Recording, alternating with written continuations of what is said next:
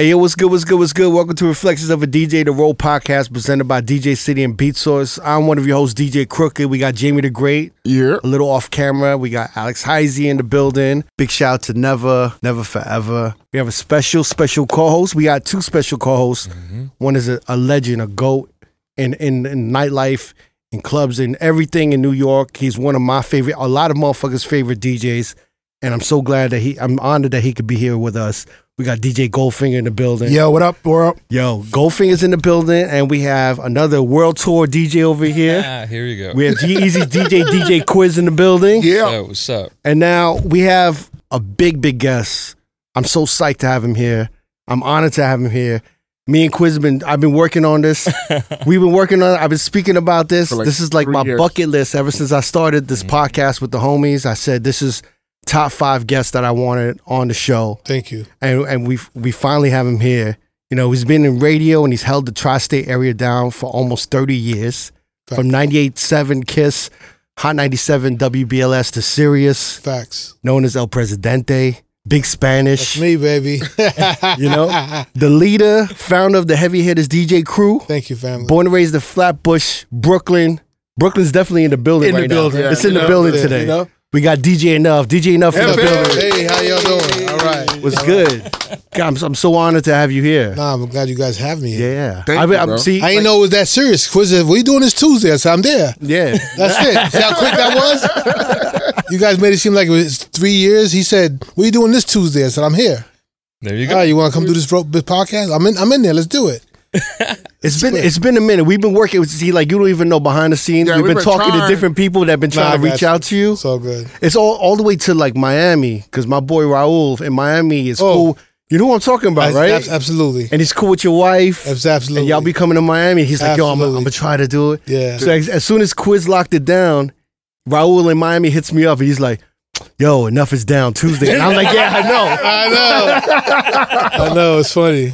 I'm so glad I have so many things I want to talk to you about. Let's do it. You know what I'm saying? And I think one of the things I want to personally talk to you about is like in the 90s when I was growing up, okay, you know, Hot 97 was obviously a big part of like, you know, my upbringing with hip hop and everything. And one of the first times I remember hearing you on Hot 97 and it was like such a change. It was like, you know, because Funk Flex was always on Hot 97.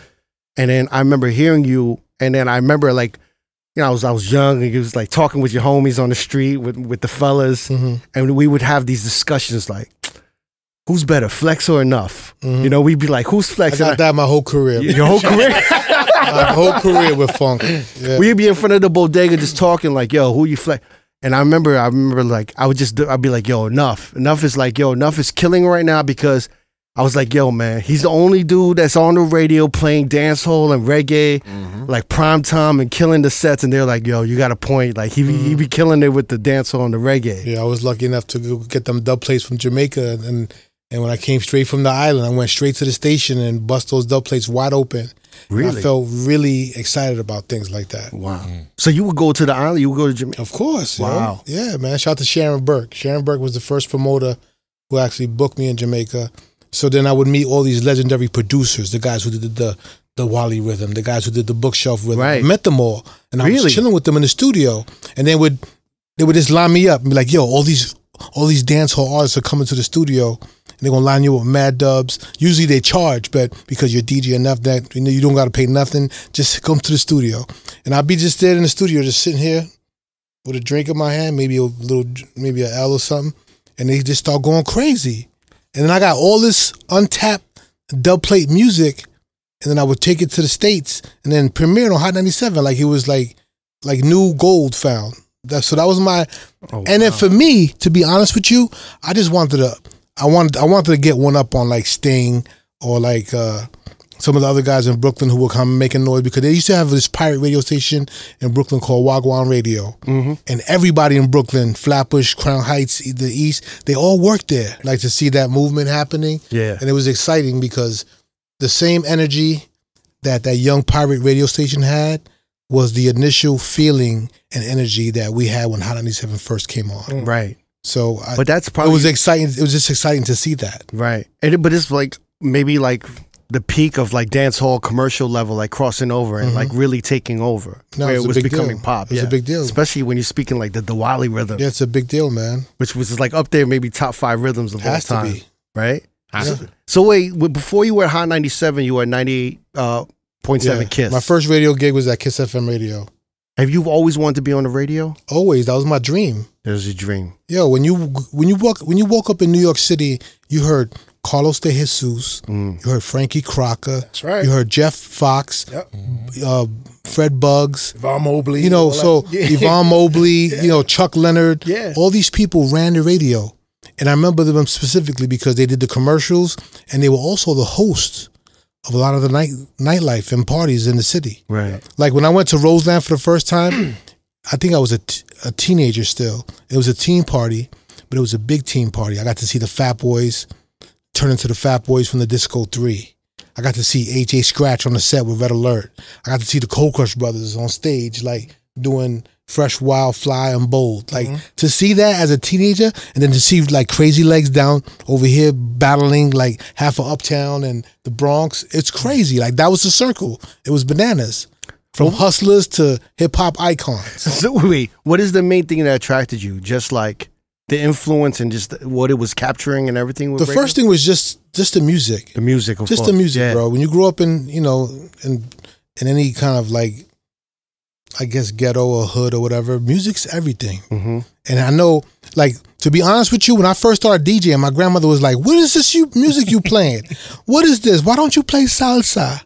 Like, that was her thing. Like, I was going against my culture. Like, you bad boy, you're not playing salsa? Like, everybody in our family, we listened to salsa music. But they didn't understand what I was doing. Wait, were they supportive when you wanted to? They always were supportive, but they didn't understand it until almost 15 years later. Wow. When was the point where they actually kind of understood? All right, it was my dad. Mm-hmm. So at this point, I am now the celebrity judge on Freestyle Fridays on BET, 106 in Park. Oh, wow. Yeah. So I'm on TV now every week, right? And that became a big thing. So then one day I take the Hot 97 van to my dad's house to Nanuet. He lived in Nanuet, upstate New York. And I parked the van, and then all of a sudden we get a bunch of knocks on my dad's door. They're like, is ENUFF here? And they're like, and my dad's like, what?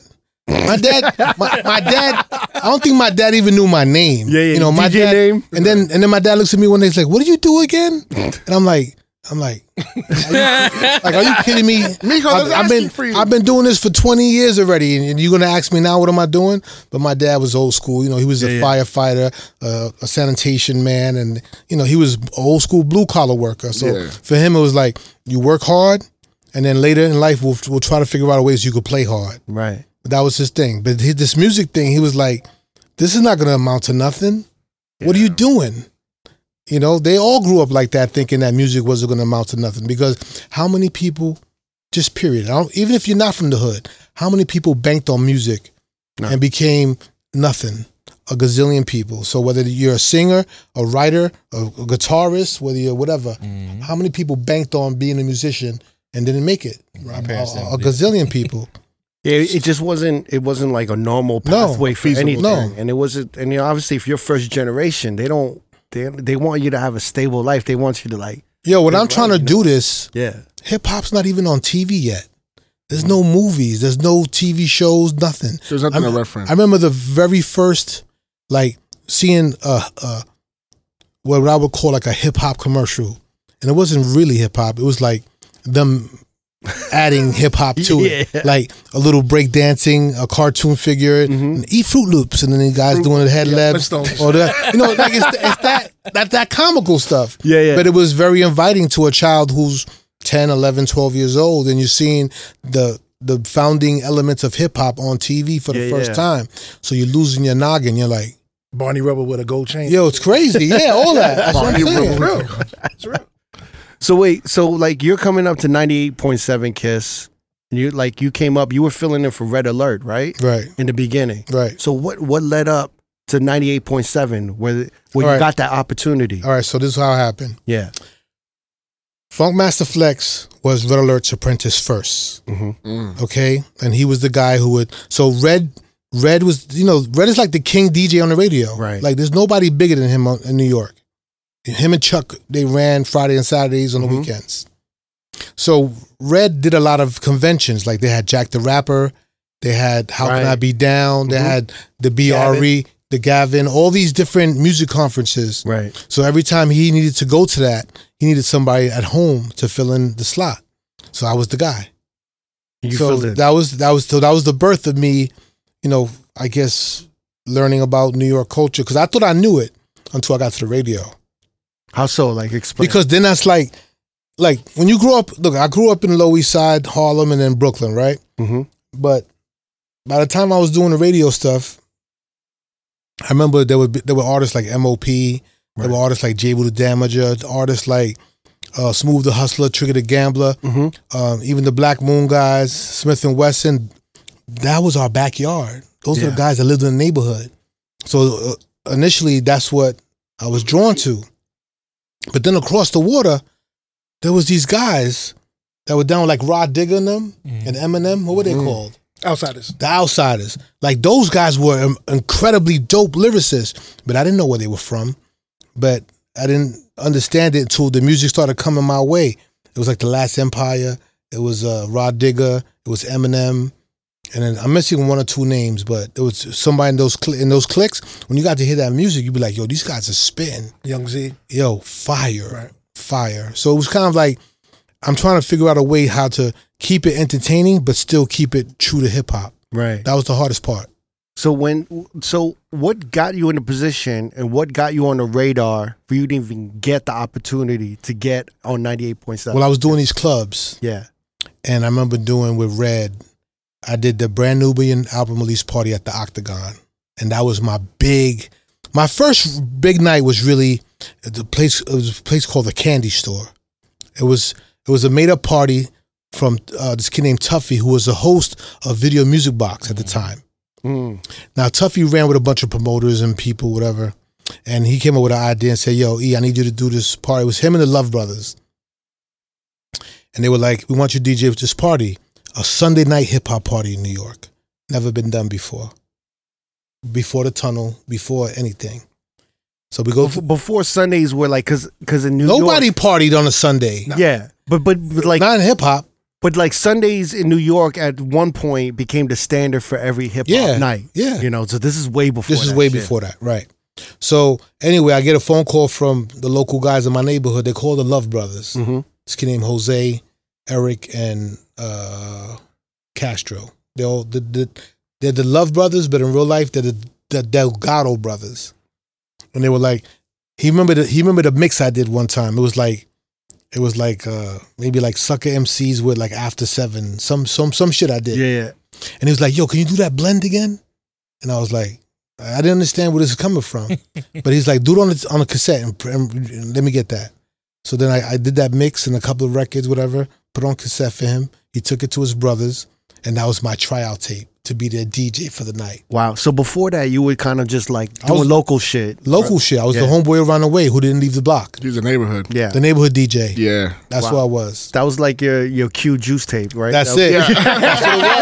That's what it was. You had the gloves on and everything. So then we get there. Yeah, you local. Yeah, you local. And this is Sunday night.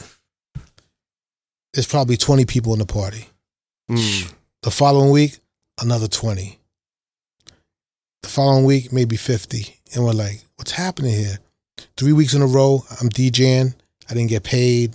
Nothing. So I'm over here like, the hottest party at the time was Thursday nights at the Red Zone.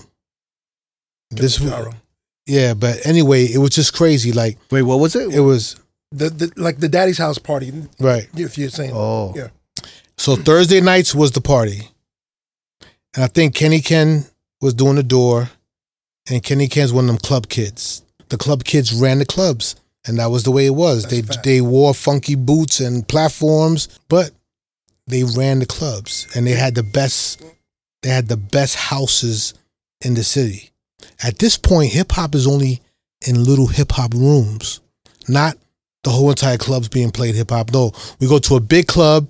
It could be whatever, but if you go to the back in the little room, that holds like maybe 50 people or 100 people, that's where you play hip hop. Separate entrance. Yeah, it's true. That's kind of like what New York City was all about. In Manhattan, right? In Manhattan, primarily Manhattan, yes. So Manhattan wasn't ready for hip hop yet. No way. They were against it because it attracted us. The guys who wore the sheepskins, the guys who wore the jewelry, the guys who wore their hats backwards, the guys who wore their sneakers with no laces. They had good reason because at that time you had like clubs that was like popping, Latin Quarter, underground. It was mad violence. Mad violence. So they was like kind of making sure that they kept their shit. So it would be like, it is what it is. Mm-hmm. So it was a bad rap. There was bad shit going on. Bad rap. Yeah. So anyway, I come up with an idea. This is where my marketing skills kicked in early as a DJ. So I'm figuring, all right, guys, you guys are not giving me money. This is the third week. We're going into a month now. I'm doing this for you guys. So I'm already pissed off. I'm like, I don't want to do this shit. Right. You know, they were supposed to pay me $300. I'm like, for me, I would have kept doing it for free at that point. Yeah. But I'm like, $300 for DJ? That sounds like today's race. That's a lot. That's a lot of bread. Anyway, so I decide to get with Tuffy. We go to this Thursday night party at the Red Zone. And it's like a New Jack City party. Like it's like Christopher Williams is there, Wesley Snipes is there, the whole cast of the damn New Jack City's there, and it's a big party. And I'm going around I'm looking like Christopher Williams in my suit, and because the suit thing was a little bit popping back then. Mm-hmm. Like I remember my early parties, I used to throw on a nice jacket, a nice tie, because the New Jack Swing was the biggest thing. Heavy D was big, Teddy Riley was big. I'll Be Sure, Christopher Williams, they all had suits. And that was the look, that was the vibe. Mm-hmm. So anyway, me and Tuffy decide to print out 300 comp tickets. Oh, shit. For our next event. And we hand them out to everybody at that New Jack City party. Mm-hmm. The following Sunday, I go to the club, and we were supposed to open at 11. At 10:30, there was a line around the corner. Oh, shit. I'm like, oh, it worked. So that night, everybody from Shabba Ranks, De La Soul, Showbiz and AG, Nice and Smooth, they're all at my party. All these famous icons, everybody I grew up listening to was at my party. And I remember I said this on the Juan Epstein podcast, so forgive me for you saying it twice, but I remember Dougie Fresh kind of like sunning me and schooling me at the same time. Really? Because he's like, why you DJ like that? So I'm like, what do you mean? What am I doing wrong? He's like, you got them going too crazy. You got to do this roller coaster thing with them. If not, you're going to burn them out. So I didn't understand what he meant. Right. I really didn't. I thought he was just hating on me. So I'm like, in my mind, yo, here is the greatest entertainer in the world, right here, busting my bubble about how I'm DJing, where I'm clearly looking at the crowd and seeing everybody go shit bananas. But he was right, because that would only last for 10 more minutes or 15 more minutes. You got to pace yourself. Right. I didn't learn that. It's about like the arc of the whole night, right? Yeah. You got to bring it up, down, bring it up. That's it. They go to the bar, they get some drinks. That's it. They come back. I didn't understand that. I was just on turn the fuck up mode, and I wanted that to last for 4 hours, but it wasn't gonna last. 100 for 4 hours. Yeah, that's what it was. But but those are things you learn. Right. Look, when Goldfinger's here, I'm gonna say this about Goldfinger. Goldfinger's the first DJ that I've really watched play for women. Like strategically for women. And I never understood that. And I was like, why is he doing this? But I understood it later. But I understood it later because he was playing for the women, because the women run the party, man. Yeah. You play for them, guys are gonna dance anyway because they're chasing the pussy. Right. Exactly. So Goldie was ahead of his time about strictly playing for the women. Nah, it's true. He's guilty. Goldie was probably complaining about that shit from jump. He's guilty when he was about going that. to clubs. Like, how come they ain't playing for the women, right? Yeah, but like I learned from doing the block party, so you kind of got to get everybody, corral everybody in first. Right. The only way you can do that is you get the girls. You know what I mean? So at the time, what were you strategically playing like early on? So you're like, yo, I'm gonna get the women into it first. Anything that the women wanted. Anyway, like, because that stops a pissed off female is gonna piss off of her boyfriend or the guy that's trying to get some ass. Right. Then they're gonna be like, oh, he's whack because she's not gonna give me no rhythm. If she's happy, everybody's happy. That's it. So the guys think they actually have a chance. Bingo. Bingo. Wait, so you started building a name from these clubs and from that party, kind of launched your name. Yeah, kind of. Yeah. And then so you caught who'd you catch the ear of at 98.7 Kiss? Was it a program director or Red Alert or? No, it was Red himself. Red himself. Flex left to start Hot 97, and we all looked at him like he was crazy.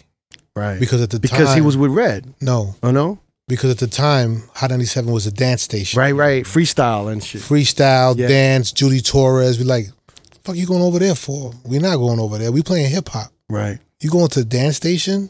Bah. So we, people laugh at Flex. Like, what was he going to do? But this is the fucked up part that people never talk about. The black programmers in America did the same shit that everybody did. It was like hip hop's a novelty. It's not gonna work. I don't give a fuck if you was from DC, Texas, California. They wasn't showing it the love they were supposed to show it. It was the white boys who did it first. That's a fact. fact. White boys were the ones to put hip hop on 24/7. And we're not talking about K-Day in LA. We're not talking about the AM dials and some of those early stations. We know they did it first. Yes.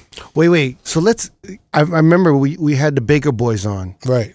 And they were saying that they were the first commercial radio station to play hip hop, like really kind of just like backpack underground hip hop. I believe that to a certain degree. To a certain degree, but then a lot of East Coast motherfuckers and New York motherfuckers was like, "Yo, you crazy!" Like that shit was everywhere. And I'm kind of thinking about it, like on a commercial level, like we had college radio, we had underground radio. Right, you did. Like that shit may have been around for a while, but on a commercial level. Right. Where it was like not like a mix show kind of thing, where it was like regular shit. Yeah. Like I don't know if we had that. If the Baker Boys were big, bro. They were big. They were big. I think they might have beat New York by maybe a couple of months. They were big in LA. They were big in Miami. They were big all over the place. But that's kind of crazy, right? That like LA or Cali would beat. Well, New York. It was so in New York that they had heritage stations. Like Kiss was a heritage R&B station. WBLS is a heritage R&B station. More R&B adult, you know what I mean? Like black station. So when Hot 97 flipped, they were flipping from basically a mainstream pop, Latin. It was like they took over for KTU, right? So Hot 97's license is a rhythmic license, okay? So we're supposed to be playing rhythmic music. Mm-hmm. So what is that technically? It's like Rihanna, Neo, like rhythm and blues, R&B kind of. Right? No, rhythmic, more like dance. Oh, yeah. Dance. Okay, it's more dance. Our license is considered dance, and then for many years, when Power 105 came into the marketplace, because we ran shit for so long without no real competition, but then when they came, they were kind of just created to be a thorn in our side. Yeah. Because they were really created just to protect Z100. Yeah. That's all it really was. Really? Yeah. Oh shit. So they were never really slated to be anything. They were just created so that way we could just take a couple of points off the board every month, couple of months. So Z100 could always be that was our only the king of the city. job. Yep. Really? Yeah. That's some like it's weird, right? That's some like presidential campaign shit. Yeah, it is. How to like they won't say it, and Z100 or Clear Channel or iHeart would never admit to it. I'm gonna tell you something. I was on Power 105 when it first came. Yeah, that's right. So they told us directly, like, we're not really trying to put a bunch of money into the situation. We just need a nice little joint so we can have like a decoy to be the number one. Exactly. Dang. You said it right, like a decoy. That's crazy. So it was just enough for them to be rattled to where they had to kind of focus on us a little bit and take a little bit more of their resources away from them going at Z100. That was crazy. That's crazy. Because my early days of radio, I remember listening to the radio stations. I don't care if it's PLJ in New York, KTU in New York, Hot 97, BLS. They played a little bit of everything. Mm-hmm. But then as radio became so dominant and then the genres of music became more popular, they stopped doing that. They wanted to focus on something specifically. This is the station where hip hop lives. This is the station where R&B lives. Yeah. This is the station where dance lives. Because they can control the ad dollars better. They were trying to do that. By doing that, they know exactly where the money was going to be, place that. It's almost like they can get more specific demographics. 100%. Yeah. On like what the crowd and who the listenership is, and then they can get better ads. Right. Damn. That's great. Yeah. So anyway, I'm fucking right. I don't know where you want me to continue, but I'm doing this brand new Beam album release party. Yeah. Red's the main DJ. I'm the opening DJ, and then Red goes to the bathroom, and I step in to hold him down for a little bit. I didn't do my job. I did that same shit again. I got them excited and crazy. He's the headliner. I'm supposed to just. You're supposed to be the opener. I'm supposed to just keep it nice and easy while he goes to the bathroom. You're supposed to be the opener, huh? You burned Red Alert. And I You burned burned Red Alert? I'm like, what the fuck? Oh my God. But I didn't mean to do that. I was just doing me. So You know that this is a problem even now to this Yeah. day. it is there, right? Yeah. It's the opening. So I had to learn. I learned eventually, but initially that was mine. But at the time, innocently, Mhm. at like being a young DJ, what were you thinking? You didn't think you were disrespecting rap. Not at all. I was nervous if I didn't have the people dancing. But from your perspective, thinking back, were you just like, I wanna do my thing, or Yeah, that's it. or Well, he were- was more nervous about losing the room from what it sounds like. That's it. Yeah, That's because what it was. Red left, Yeah, so he's if like, Red how do I keep leaves- him here? and then I'm in charge, and no one's dancing when he comes back. right? The ball. I dropped the Drop ball. the ball, yeah. So I'm like, what the fuck? So what did Red? So you're damned if you do, you're damned if you don't at that particular Yeah, moment. yeah. So like when Red came back, did he tell you something? Red didn't tell me something. His homeboys told me something. Like the Violators. Oh man, They told me something. They were like, nicely they or were like, yeah, they did it nicely because okay. they know I was fam. Right. all right. But it was like, yo, he's supposed to just, I'm like, oh, my bad. I didn't know that.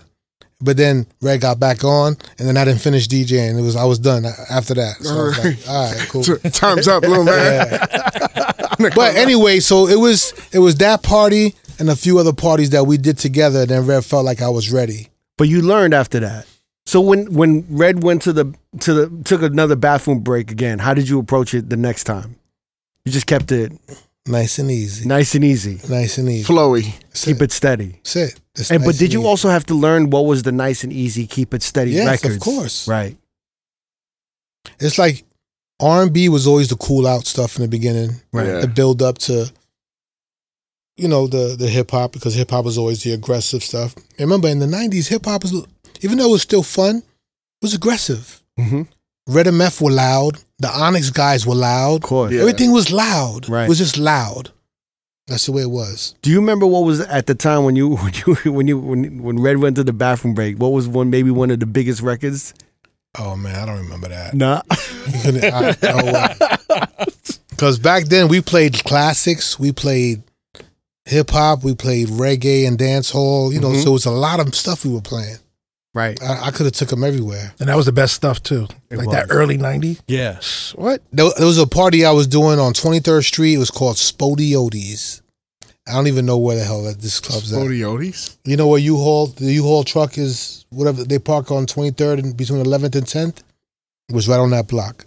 And I was at that party DJing, and then Red came to me. He had his poo-poo juice in his hand, which was Maya's rum and pineapple juice. That's what he called poo-poo World juice. famous That's his favorite drink. I'm like, what is this? Maya's rum is a Jamaican rum, Yeah. and then pineapple juice. That was his drink.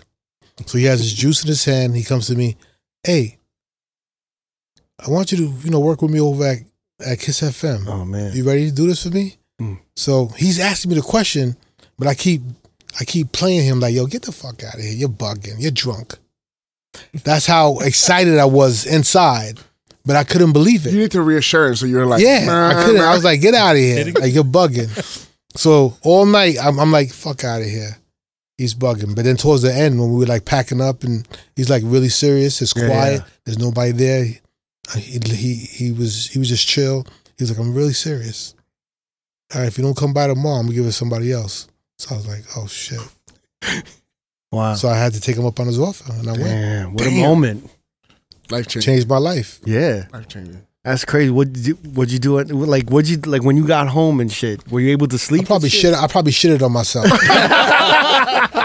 You never got home, I'm bro. gonna be honest with you. I was probably just shitting on myself. It's such a big deal to be on 98.7 Kiss at that Yo, time. think about it, guys. you There's know? no podcasting. There's no Spotify. Nothing. No There's nothing. Tidal. No internet, There's no no Apple nothing. Music. Yeah. There's no nothing. Radio is everything. You were like the voice of the city. it was everything. Especially Kiss FM. That's major. Everything. Kiss FM was so big. It was like back in the days they used to have the Kiss van. Yeah. They had the Kiss card, like a membership. The sticker, like it was the part of- bumper sticker. They would go to All all that. the schools and it was Kiss FM outside playing music. Yeah. So when Enough got on the radio, that was a big fucking deal. It was a big deal. That was a big you make the whole your whole crew proud, the whole block crowd. the Yo, whole everybody neighborhood. thought I was black for the first 3 years of my life. Everybody. They were like, yo, Enough is black?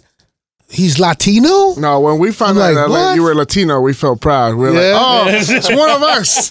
Because we didn't have no real Latino DJs out there that that looked like us and represented us. Yeah. So it was like, oh shit. No, I got that too, man. Yeah. They You were Spanish, around, bro? but I just forgot. You for real? You for real? You Spanish for real? See?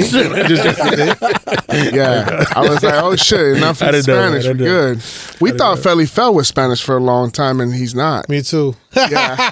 So Felly Fel is like Creole or something. He's like Greek. that. A Greek Creole or Yeah, something yeah. like that. But we thought he looked Mexican. So I I was thought like, it was. you know, like, we were like, yo. But then when we found enough was, I was like, all right, cool. So then you were holding down 98.7. You were at Kiss FM. You're holding that down. I had my job literally, if I'm lucky, 3 months. 3 months. That's it. It didn't last that long. And then because some Hot 97 ended up buying Kiss FM. So they shut down all the contracts. They shut down all the whatever it was. So then at this point, I'm literally working for the Kiss FM street team. I'm driving a van like he talked about. I'm going up and down to in stores and I'm bumping music really loud. And, you know, it was a thing. It was really a thing. And then I worked for the promo team. And I was like, this is the last job we could give you. After this, it's a freeze. We can't do no more. So in I think in the end of 94, in December, I think it was literally my last show. And I get this fax. Yo, a fax. A fax comes through the radio. Yeah, and for you guys to know what fax is, it's a piece of paper that comes through the internet lines. It looks like a copy machine, but it shoots it with information. So anyway, it's these promoters from Switzerland, and they're trying to book DJ ENUFF to do a gig out in Switzerland. I'm like, hell yeah, let's do it. But initially, I was like, what the fuck I'm gonna do in Switzerland? Yeah. Because in my mind, I'm thinking of Switzerland. You know what I'm thinking of? Cheese. White girls, yeah. blue eyes, blonde hair, yogurt, cheese, Yeah. and You fucking, said yogurt cheese. and, Yogurt, and cheese. chocolate. Yogurt, cheese, and chocolate. Yeah. That's what And the that's- Swiss knife. That's what I thought about. I'm like, what? They ain't gonna like hip hop when I go out there. When I go out there, I go to a city called Lausanne, and this is what changed my life too. I do the party, I body the party. This is fucking like one of my best parties I ever did in my life. And the crazy shit is they don't even speak English. They speak French, they speak Dutch, they speak all these different languages, but they knew Guru, they knew J. Rue the Damager, they knew fucking Smooth the Hustler, P-Rock, they knew all that P-Rock, shit, they knew yeah. everything. All the about foundation hip-hop. shit is Eric is So I'm really like, big. what the fuck? So It was nuts. so were you like playing, and as you were like playing, you're like, let me see if they notice, and then you drop and you're like, oh Bro, shit, they knew know everything. and then you're like, let me see if they know this, and you're like, they know, and then Yeah, it's like, it's wow, crazy. Wait, how many crates did you bring, or how did you know what to bring? Probably like 8 at the time. it's crazy. 8 crates? Yeah, we probably had mad overages on weight, but we didn't give a fuck. They pay for everything. They paid right? for everything, yeah. How much? Do you remember how much you got paid for that? What was it? That was probably like $2,000, $3,000 or something at that time. That's crazy. Damn. Yeah. Do you remember how many? 94. How many people it was? How many people came with you? Yeah, 8 I crates think I is went a by lot. myself. Really? No. I didn't have no entourage at that time. With 8 crates? Yeah. Wow. Yo, Damn. bro, when you get That's booked, brave. they have everybody. They got guys who carry your crates. They got guys who carry your robe. They got guys that carry everything. Your robe? Yeah, they carry everything. Did you ever ask where they heard you? From Kiss FM? It was all mixtapes. Mm. No, but from the radio. they would record the radio. They would record your show. And they would sell them at the record store. Damn. Oh, shit. You were the Switz Bobby. So then I'm there talking to the promoters. They're like, how come DJ Clue don't come here? How come Doo-Wop don't come here? How come Ron G don't come here? I said, you should talk to them. The only person that comes is Red Alert, Tony Touch. That's it. So I was like, oh, shit. Mr. C didn't go. Nobody. It's early. It's just early, It's 94, bro. yeah. What was early. the thinking in their side of like, yo, like, why am I gonna fly all the way there? Or was it? I have no idea, bro. Wow. But I was, and then when I came back, when I saw the DJs, I'm like, yo, they want to book you out there. Y'all better go out there. There's money out there for y'all. But I don't think they got it until a few years later. So exactly, when you say it changed your life, what did it do? It just broadened your horizon? Well, so now I'm starting to go overseas, right? It's the very beginning of my passport getting stamped for the first time. Mm-hmm. But I meet a French disc jockey, and this nigga is nice. His name is Cut Killer. You ever heard of him? DJ Cut Killer? No. You should Google him. Anyway, his name is DJ Cut Killer. You know him, Goldie. Right? He's to order records from the store. So this guy's fire. He's like the Marley Marl and Funkmaster Flex of France. And he DJs for underground radio, clubs. He DJs for artists. He produces. He's the guy. So like Tim Westwood is in England. Yeah, I know Tim. He would be that version in France. So that dude ends up linking with me at this party, and he's like, "Hey, what are you doing next week? I want you to come to Paris." Wow. I mean, I could just stay here for a few more days, and we'll just take the train over. And that's what we did. And then just like that. And then I went to Paris every year, multiple towns. Like that was I probably went there like 15 times in my life, just like every year, Paris. And I did these festivals before I knew they were even called festivals. I would DJ. There'd be like these big tents, and they have 10,000 people in this tent, 10,000 people in this tent, all sponsored by like Perrier water, and they have ambulance and paramedic people outside the tents with oxygen tanks. All kinds of weird shit. I'm like, what's going on here? Because this is not New York clubbing. This is now I'm like European festival. Right. But they didn't call it festivals back then. It was just a big party. They would have raves, but that was like the That's beginning of that. That's it. Sounds like You know what I EDC, but exactly. in France. Yeah. It's just like kind of like that rave energy. Yeah. And you know what the crazy part is? France didn't even need a hip hop scene. They really did. Their hip hop scene was probably ranked number 2 in the world. You know what I'm saying? They had like Je T'aime and a bunch of other famous artists. I did 2 albums in Paris, France. Wow. Yeah. They're not great albums, but I did 2 of them. Not my best work, but it's out there. What was the first French MC I met? MC Solar? Yeah. Was it MC Solar? Yeah, Yeah, that was like when we were just like, oh shit, I didn't know they had hip hop in France. Big. So like this just brought you in on an international. So now I'm on some international shit. And this is before Big? This is all before Big. Jeez. That's why I see when people like ask me about my big stories when I first got down with him, Puffy asked me if I want to be his DJ. I said, let me think about it. So they see you how you laughed? Yeah. Biggie wasn't Biggie yet. Right. He only had Unbelievable, maybe Juicy out at the time. And he was doing the freestyles and shit. That's it, a couple of freestyles. But he wasn't the Biggie One More Chance guy. He wasn't the Big Papa guy yet. But even Juicy though. Not even, but still. I knew what he would become, but he wasn't there yet. So in my mind, I'm like, let me figure out what ENUFF wants to do with his career first before I chase somebody else with their career. So wait, where did Puffy hit you up? Where did he hit you? All right, so Hot 97 used to do this thing called the Players Ball. It was their take on the Players Ball. Because you were DJing with for Biggie before you even came to Hot 97, or were you on Hot 97? No, my first introduction to Biggie is I was doing Kiss FM.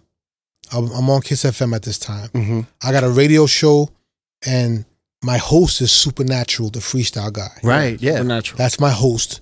I'm the DJ. And then along my squad at the time is the Bomb Squad. So it's me, Supernatural, this kid named The Eno, the native one, and it was DJ Ace.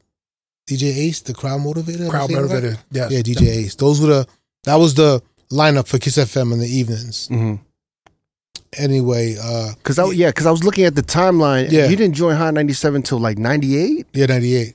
So August of 98. August of 98. So I was thinking you had to have linked up with Biggie like somewhere on Kiss FM days. Kiss FM days. Yeah, 94.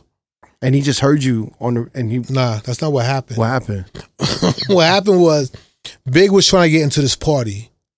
There was a club called whatever Suede used to be on 13th Street. Yeah. Between Park and Broadway, whatever. There was a club there. 14th Street, Suede. 13th Street. 13th Street. It's where the if behind the movie theater. Behind the movie theater. You talking about the Grand? Yes. The Grand. Yes. Okay, got it. But it was called something else later. After the Bank? Grand. No, it wasn't the Bank. No, the Grand. It was the Grand. It was America. It was Pink, America once. Pink Pussycat or Pink something cat, Black Cat. It was America once. It was the Grand. It was the All right, so just tell a story. Anyway, so I'll pick it up. This party is really one of the highest, the flyest party at the time. Right. And the promoters at the time was Noel, Truesdale, Chris Truesdale, the guys who kind of they ran this party called Soul Kitchen. Right. And Frankie Iglesias was a DJ. And it was predominantly like a white party. Mm-hmm. But my beef with it always was like, look at these fucking culture vultures. You guys are taking our culture and then you won't let the black kids in. What kind of shit is that? To me, that's the foulest shit. Yeah. So anyway, Biggie's trying to get into the party with the guys from MOP. Right? Jesus. They got Carl Kanai on, hoodies, Right. Tim's, big ass jeans. They don't look nothing like the white downtown kids that go to these parties. Yeah, for sure. So I talked to Noel and Chris. I said, yo, this is Biggie Smalls. He's a brand new artist. He's Puff's artist. He's literally his first artist on Uptown MCA. This is before Bad Boy. Mm-hmm. And then I co-signed him getting in. And then Big remembered me for the rest of my life because I got him into the club. Right. That's it. That's all it was that. And then because of that, he said, yo, bro, I know you're on the radio. Here goes my album. Do what you got to do with it.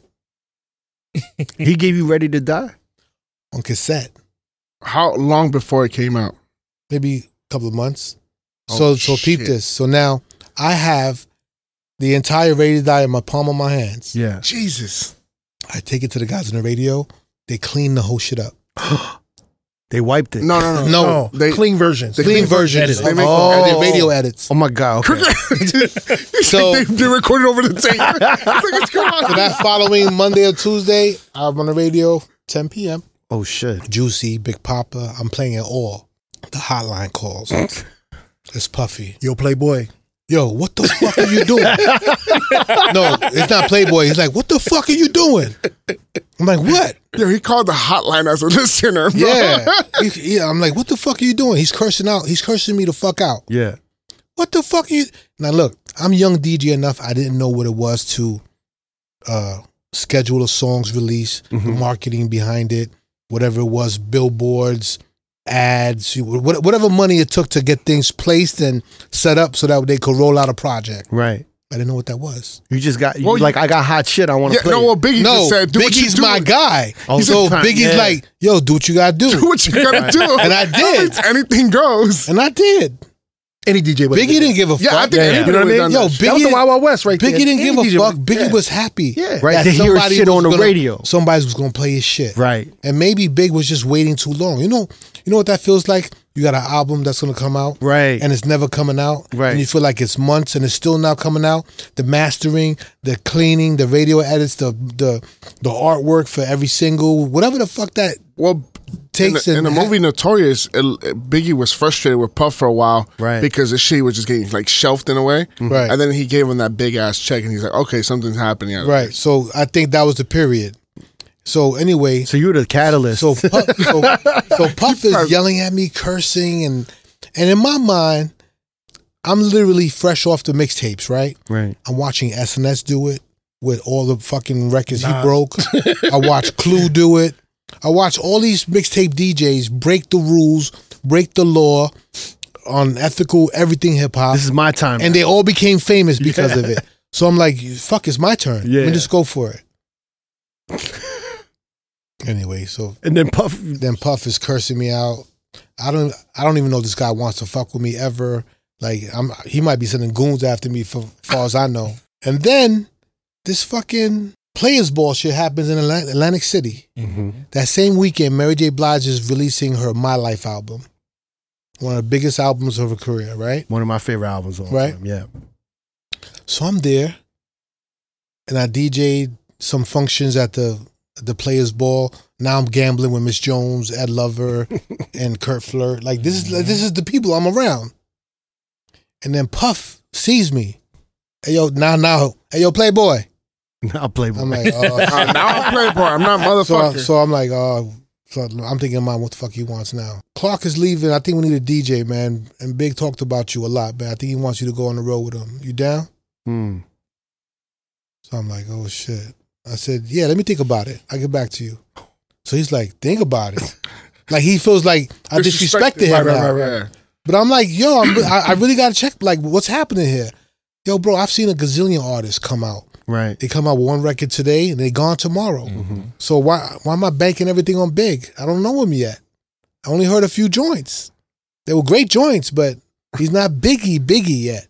That's so crazy. It's crazy, right? I'm saying this story, right? Bro, I was born in '89, so I'm like, look that to me. Big, yeah, so he's not big. Biggie. He's not B.I.G. yet. And then whatever, I ended up talking to Jessica. She was my manager at the time. Jessica Rosenblum. Yes, Jessica Rosenblum from Stress Entertainment. Happy birthday, Jess. And we had a long talk about it. It's her birthday. And she's like, just do it. It's going to be, it's important. It's Puff. It's da-da-da-da. So she told you to do it. It was kind of like you got to do this. So I was like, all right, let's do it. And I did it. And then I never looked back. It was just dope watching him grow. It was really dope. I got to see him city after city get bigger and bigger. And not physically bigger, just like, like his music's just getting bigger and bigger. And then I remember there was a time we were going to Detroit, and Big was like, yo, you can't look like this. I'm like, what are you talking about? I got Tim's on, some jeans, and a shirt. He's like, nah, Playboy, we got to get you some fly stuff. I think he bought me like a Versace shirt or a fake Versace shirt. The silk ones, huh? Whatever, it was silk. And then he bought me some fresh, brand new Tims with the jeans. They all had like baller hats, and I was like, I wasn't gonna wear no hat. Was this first album still or second album? First album. First still. album. Oh, Ready okay. to- Detroit is different up there. But we were going Culture. to Detroit. Yeah, culture's And different. Everybody in Detroit was on some player. Like they were wearing gaiters and shoes and all that. And then this is when I started to see him switch up his style. And then when the Big Papa record dropped, he really switched his style. Yeah. Yeah. It a He was wrap. wearing full Coogis, and I remember I can't go with that. the promoters that I talked about at my first party, the Love Brothers. Yeah. The Love Brothers had did an event one time, like a private event somewhere. And I remember for the first time we saw guys with Coogee sweaters.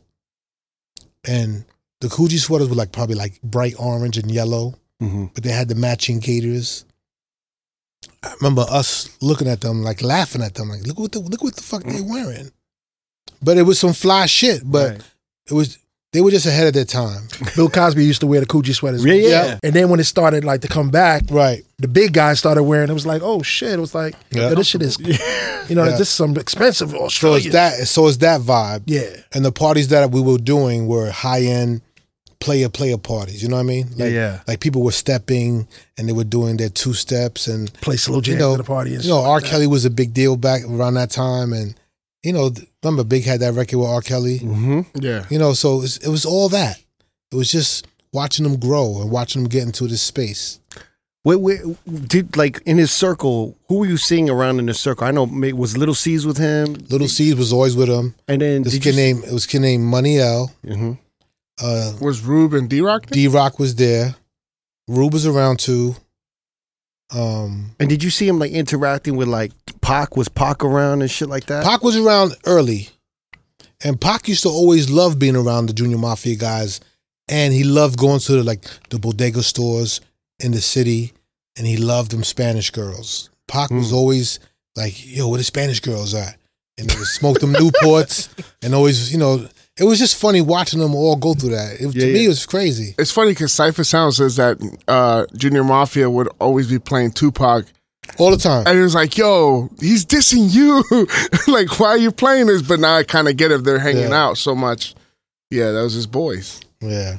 So then you were on tour with Biggie for how long now? How many months? At this time, Yeah. I don't know. Did you do Like the a whole, year? his Was it whole like career? a year? Was No. it? No. Once I got with him, I DJ'd with him to the end till he died. So you were basically his DJ. I was his last DJ. Clark Kent was his first DJ. Clark Kent was the guy who set up his first tour, and he was the one who gave him his show. So all I was doing was copying what Clark built. That's it. It's that simple. Wow. So then all on vinyl. So you were there during the whole process of Life After Death and all that, with the recording and everything. All right, so let me get into my shit. I gotta give my man. This is why he's here. All right, so we're in Brooklyn, so we know we got a Brooklyn DJ. We already had a Brooklyn DJ with Clark that was fucking with Big. Right. So when Clark stopped doing the tour, niggas is like, who's he gonna have as his DJ? He gets ENUFF. ENUFF is his DJ. Then we find out ENUFF is doing beats for Big. Mm-hmm. Yeah. Tell him when you did the joint for You're Nobody. Well, before that, I did the Get Money remix first. Yes, he did. Oh, wow. Did the Get Money remix. So the Get Money remix was created like this. I was listening to a lot of mixtapes, and I remember Doo-Wop 95 Live Freestyle Part 2, whatever it was. I forgot who he had. Somebody was rapping on the Dennis Edwards beat, Don't Look Any Further. Don't look any further. And Big's like, Dun, dun, dun, dun. he's knocking his head like this. He's like, we got to do that. So I did that. And then me and my partner Jiv's from Flatbush too. So me and Jiv, we chopped up Dennis Edwards, Don't Look Any Further. But we chopped shit up, like really chopped it up. On some Premiere shit? Yeah, broke it down, whatever. Big was like, And we like, what the fuck? Because we weren't on some. We didn't want to be called what I guess what was the name? Sampling? Like looping, jacking, looping, a big loop. Yeah. We didn't want that. But Big's idea was, yo, dog, Billy Preston, Dennis Edwards, and these guys, they're gonna charge you the same rate whether you take this little piece or you take the whole shit. Take the whole shit. So I was like, so he kind of wanted you to do what he did with Juicy. kind of. Just basically take the rest. But Big was a groove guy, man. He's all I did there and get that groove going. Yeah. You know what I mean? All I did was change the shakes up, and then I filtered the bass lines, and that's it. Mafioso. How you figure that your team can affect my cream? Gold and platinum black since I stepped on the scene. And if you don't stop, then we won't stop. Continuous leader. You can be as good as the best of them, but as bad as the worst. So don't test me. You better move over. Did he want you to give him input in what kind of music he should go out for the single or like? No, we didn't get that deep because that's where the block came in, because Puff would come in and take over that. But in my own time, yes. You know, when we're, because remember, I'm the disc jockey, right? Yeah. So he'd always be like, what you got? What's new? And he want to hear everybody else's shit. Just so he felt like he was up on it. So that was my exciting relationship with him. So every time I got in the car, put in a fresh mix or somebody's tape, or I got this brand new from Busta, I got this from Nas, he wanted to hear all of that. He wanted to make sure. That's it. Was there anyone that you put him onto that like really kind of like, he was just no. like, nah? But you know what? I did a freestyle session one time in my crib. It was with this kid named Freshco. Now, for you guys who know who Freshco was the 1992 New Music Seminar champion. Ain't you Freshco? He's from Brooklyn. Yeah. And his DJ was Miz, who ended up became from Philly. He was the New Music some DJ champion. So on the way to the crib, I got Freshco coming, I got Big coming. Big was like, you got me with Freshco? Nah, he was like saying like, this guy Freshco's a problem. So he was nervous. So I'm like, nervous? But then when he got there, he was fine, bro. But initially on his way to the crib, he was nervous. You never seen that shit before? I never seen that before, ever. Yo, Big used to come into B Street and he used to buy a lot of tapes. Like everybody shit. Like he was up on everybody. Yeah, he was a connoisseur of music. He was a connoisseur. He was a student, like a real student. Wow. Real student. He just come to you like, Goalie, what's new? What's popping? No, he would come through. He bought all the mixtapes that was out. He wanted to hear the competition, but he would also have his, his joints where he would buy records. Like he didn't get nervous when Jay-Z came out? What's that? He didn't get nervous when he heard Jay-Z? Like Reasonable I don't Doubt think and all so. that? Or that didn't shake him up? Nah, they were homeboys. It was still like and Jay-Z was kind of out. Nah, but they saw each other on the road. Like some of my magical moments is like we did BAM together. So I was DJing for Big. Irv Gotti was DJing for Jay at the time because he had That's crazy. Remember, Irv was doing A&R work, and I think he had Mike Geronimo. He had Dumb, but then he also worked that Murdergram, whatever record. Remember, it was DMX. Yeah. It was Jay-Z and somebody else. Ja Rule. Yeah, it was those three. So like to see kind of like that, like, oh shit, DJ Irv, DJ ENUFF, and then you got Jay, I got Big. To me, those were monumental moments. Like, but it was a lot of respect. Like you would see Big go, "What up, Playboy?" And then later on, they were working on the commission. They were really working on the commission. That was really a thing. Let's talk about that because I don't know if everyone knows about the commission. They don't get it, bro. Like, look, from what I remember, Big was trying to shape Charlie Baltimore to be the next La Femme Nikita in rap. Mm-hmm. All right, so you know who La Femme Nikita is? No, it's a movie. It's a movie. Go watch the movie. I told you, I was born in 89, ENUFF. It's the same director who did Professional. Oh, okay. Yeah, it's like that. It's the French director. It was the first time. What was the American version with that actress? Professional. The Professional. But no, the female version of La Femme Nikita, they did an American version. Oh, I don't know that. All I remember was the foreign one. Yeah. I'm sorry. But it was the same director. Yeah. Dope. Yeah. So that was the vibe. And then I remember Big Kim saying, yo, when the commission stuff come out, we gonna change the game. And I was like, but I didn't get it because I wasn't ready. I didn't understand I saw some of the blueprint, but I didn't get all of it. But he was helping. And the commission was Jay-Z, Biggie, and Charlie Baltimore. That's it, just them three. Which is basically kind of like The Firm.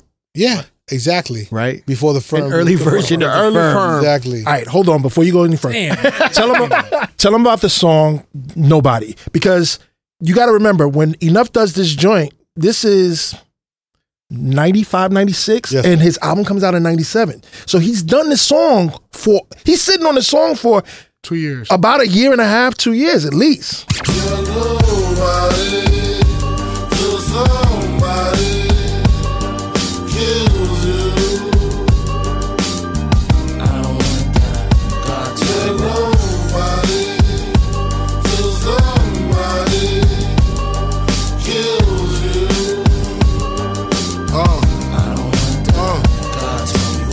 See, this is what people don't get, as far as like when they talk about like the Who Shot You, like we all know Who Shot You wasn't a diss record because that record had been done.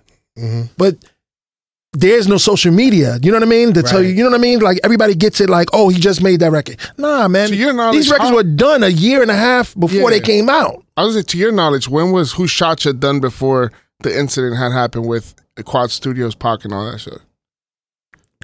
That shit was done way before that. Way before that. You gotta understand also, like a lot of this music took like months to like distribute, of course, and manufacture and come out. It's even just to record the process is different. Yeah. It's just like the timing of it is just crazy. Yeah. Because it's not even like people were recording while they were touring back then. It was just the only thing I didn't get until years later. Yeah, was whatever subliminals he was throwing shots at people. I didn't get that until later. What Biggie? Yeah. They all do it. Jay did it to Big did it to Jay, Nas did it to Big did it to Nas. They all do it to each other. Man, that shit's been going on since hip hop started, bro. Just the competitor. It's not Drake didn't start it. Yeah. Drake didn't start it back to back. Be like Drake with the subliminals. Yeah. It's always been around. So petty. Yeah. That's fucking. I mean, even like I think one of the more prominent ones when I was coming up was like just Jay like dissing Mace. Remember? He's like, I don't remember that. When he was on the Hard Knock Life, he was just like, look at your own video, you always be number 2. Oh, shit. And they were talking about They Can't Hold Me Down. I think it's just a competitor. And he had a jersey, and Puff was number 1, and Mace was number 2. And he was like, look at your own video, you always be number 2. And there was those like little shots, and we were like, oh shit, Brooklyn, Harlem shit. That's crazy. Man, so like, you doing production with Big, you were DJing with Big. The album's like the double album. He's talking to you about the double album. You're in the studio. You're witnessing a lot of the recording. You're seeing all of this come together. I remember I was at the session when they were doing More Money, More Problems. And I was like, in my mind, I'm like, this shit is weird. There's no way they're going to rap to this shit. I'm hearing the beat loop and the way it broke down. Yeah. And I'm like, this shit ain't going to work. I was way off. I didn't even like Hypnotized when I first heard it. Really? No. You bugging. You know why? For real? Nah, you know why? This is why. We say that now, all the origin hip hop fans of Biggie, Right. we were on our boom bap shit. Right, that's If the shit didn't sound like DJ Premier and 10 Crack Commandments Or or Easy Mo B. Unbelievable or Easy Mo B, like some real Brooklyn boom bap shit, Yeah. we didn't. Because let's be honest. Look, when Herb Lights Out- Albert is fucking Rise. It's a Yeah. fucking jazz record. Like, I mean, it's fire now because Biggie made it fire, but it's just a different pocket. Because when that album, that double album dropped, all the like, even me, the OG hip hop heads, we love kicking the door because we understood that record. See, Before. that's what I'm saying. And then later we started saying like, oh shit, like Hypnotize is like, It wasn't until later I like Hypnotize. Yeah, In the yeah. beginning, I was like, because when we saw the video for Hypnotize, we were like, wow, he's doing Why this is he shit. around? Like, he's on this shit now. It's on yeah. boats. Big yacht, Yeah. big boats, big cars, chasing scenes with the Versace shirts. Yeah. You know, So you were listening, you were like, this shit is weird. And in my brain, I'm like, yeah, this is nuts, bro. I'm like, I don't know. And this is crazy. He got a record on the actual album. it's nuts. Do you know what I mean? Yeah. Like, how do you feel like knowing that this is something that you got? Like, you already got the Junior Mafia, the Get Money joint, but this is all big. How does that feel? I mean, it feels amazing because I'm part of history. And for me, it was always like, whenever I got into this music game and being a DJ, I was always worried about my contribution to hip hop.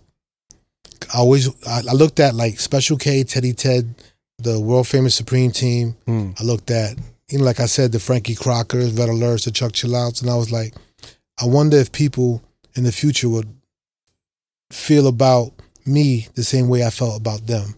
That's the honest truth. I just wanted my name on the wall, the writing on the wall, the credits. I always wanted that. That's it. I just wanted somebody to be like, yo, this guy, he protected hip hop, or he supported hip hop, and he helped flourish it to grow. That's all I wanted. That's it.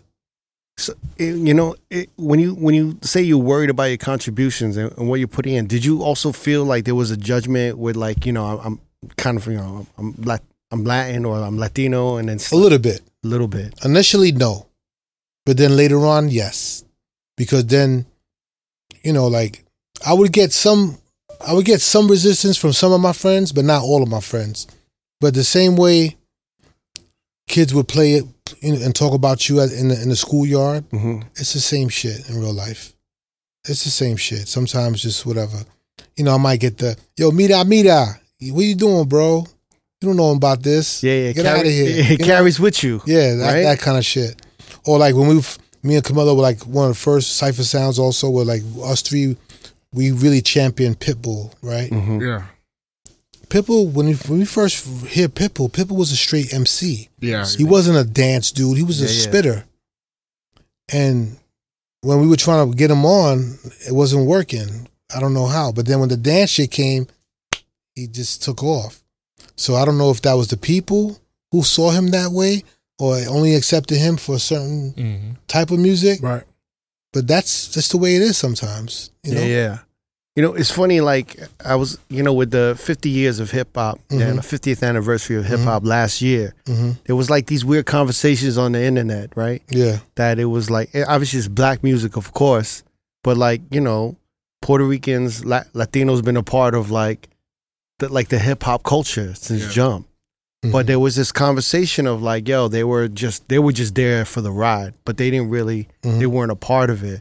And me being from New York, I feel like sometimes people down south or in the Midwest, maybe they don't understand exactly how integrated the Bronx was, or like how integrated these neighborhoods were with Puerto Ricans and black people, and how like, even to this day, like I grew up on like Puerto Ricans saying the N-word, you know what I'm saying? It was just one of those things where they were just together. Right. And obviously everyone talks shit about who are you from, and it's just about breaking balls. But I just think the conversation was weird, and to have that come up, especially now. When I go to the South with Big, that was the first time I heard the term Redbone. They'd be like, yo, Redbone. The girls would be like, yeah, hey, Redbone, come over here. I'm like, who the fuck are they talking to? I'm like, they're talking to you. I'm like, me? You are the Redbone. What the fuck is Redbone? So I didn't know what that term meant. That's funny. And then years later, I found out that's me. I'm the Redbone guy. But you feel that stigma, like, is it weird to see that come up to this day, that conversation? Unfortunately, that's just the way it is. It is. As much as we try not to play the race card, the race card is always going to be around. And look, tribes, period. I don't give a fuck where you from. You're comfortable around your own people. That's just the way it is. That's just the way life is. It's always been like that. The dark-skinned kids want to be with the dark-skinned kids. When they see the light-skinned kids, they're like, they look different. They can't be like us. It's just, you're basing it on the color and texture of their skin. That's all it is. Mm-hmm. And in real life, that shit still happens to this day. How many times I'll go into a store and then someone's walking around, what are you buying? What are you getting? Are you getting anything? Like, that shit to this day, that shit happens to this day still. It's 2024, bro. That shit still happens to this day. All that early shit that we learned and do the right thing, all those racial tensions in the neighborhood, that shit is still around. It's fucked up, but it's still around. Yeah. At what point did you feel like you had to represent for your Latin side in the hip hop culture where you had to kind of like wave your flag? When I started to notice that there was a big Latin fusion happening, right? I saw J-Lo come in the game and she was big. Then Fat Joe came in with Big Pun and they were big. And then I started to see like, other Latin people, period. Not just in music, but like comedians and then TV actors and movie stars. So I started to see the big influence of Latins, period, come across the board. And then in 2004, the New York Post asked me to be a part of a photo that was a reenactment of the old jazz portrait they did in Harlem. Mm-hmm. The Great Day in Jazz. The Great Day in Jazz, whatever. When they're in front of the brownstone. Right. Yeah. So we did a mock version of that in front of the museum, El Barrio, their museum or some shit in Harlem, Spanish Harlem. So it was the only people that were invited were the New York Puerto Rican Latinos. And I was like, that's kind of weird. I was like, no, we want it specifically to be New Yorkers, but of Latin descent, but specifically from Puerto Rico. So then I'm in this photo with like fucking Jimmy Smits, who was a big actor on LA Law, and he ended up being the dad in The Heights. Mm-hmm. And then like there's a whole bunch of famous like Chita Rivera and Rita Moreno and those people, and then Audrey Puentes and Tito Puentes' daughter and son, and Angie Martinez, Crazy Legs, Tony Touch, Doo-Wop, Rosie Perez. Like, this is a big deal. I'm like, wow, I'm among some of the big dogs. So when some of that stuff started to happen, I started to notice that it was a big deal. Yeah, because like when Oye Mi Canto came out in LA, it was like, we didn't know Puerto Ricans really. Right. There's no Puerto Ricans, no Dominicans like that. Mm-hmm. But we start seeing that on TV and on the videos and the music. And I'm like, oh shit, like this is different. And then when we see you, and then even like Camilo, like we didn't see many Latin DJs being represented to us like that. So I was just like, oh shit, like. But I should catch flack a little bit, like on some funny shit. Yo, what's up, man? You got to be Latin to be in your crew? I'll be like, nah, man. Who said that? No, it just seems like that. I said that's because you guys are focusing on that. And if you look at the crew, my crew's very diverse. You're talking about the heavy hitters? Yes. Let's talk about the heavy hitters. Let's talk about when did you feel like you needed to crew up? Because I know you were in a crew before. To be honest with you, my first crew I was ever down with was the Flip Squad DJs. Flip Squad. But everybody thought that was a Funk Master Flex creation, but it wasn't. It was a Jessica Rosenblum. I thought it was a Flex, from the outside. From the outside, it was managed by Jessica. So Flex Flex ended up being the big dog in our crew. Yeah, and honestly, everything went to him. So that's how we all felt. So there was a little bit of jealousy from day one between all the DJs and Flex, right? Because Flex always got the best looks, the best nightclubs, the best everything, the best deals, the corporate everything. He had his shoe deal, his sneaker deal, his starter deal, his record deals, everything was him. Yeah. So then the car shows, all that. So then you a young DJ in his organization, you're like, yo, I just want to be here. I want to get a little look, Right. And that's kind of like what it was all about. He gets first dibs. He eats first. Kind everything. of shit. Yeah. It was always that. So Jessica had to deal with that bullshit. Can we talk a little bit about Jessica Rosenblum? Like, I mean, you can. You know, like, actually, I've always wanted to have her on, but her name comes up all the time. Mm-hmm. But I don't know if, like, I mean, even some motherfuckers in New York, I know motherfuckers definitely outside of New York, I don't think they understand the weight, and that name comes up so often. Yeah. In this episode, even you don't really understand. I met her and I didn't even know what she represented, really. Yeah, because you would hang out with you was homies with Quincy. She's a serious. Without her, a lot of shit wouldn't have happened in the city. I think she was the door lady at Nell's back in the days, and I remember her bitching and complaining about, as powerful as she was. Yeah. That sometimes she still needed help from the boys. Those boys were like Chris Lighty, Puff Daddy, and a few others, whether it was Andre Harrell and a few others around. Because what you guys don't know is sometimes when some of the big black promoters or the black producers were trying to get rooms, nobody would give them the room. Right. But Jessica was the face. So then we got the room because she was a white Jewish girl, hey. And owners are easier to give the room to a person like her than to a Puff Daddy. Right. That's just the way it was. And then, so she's the one that kind of manifested this squad. Yeah. Y'all. I think so, yeah. And who was the squad again? It was Riz. Doo-Wop. Legend. Frankie Cutlass. Legend. Mr. C. Legend. Mark Ronson. Legend. DJ ENUFF. Biz Markie. Recipes. Legend. Cypher Sounds. Cypher Sounds. Legend. Mad Wayne. Yeah. Mad Wayne. Yeah.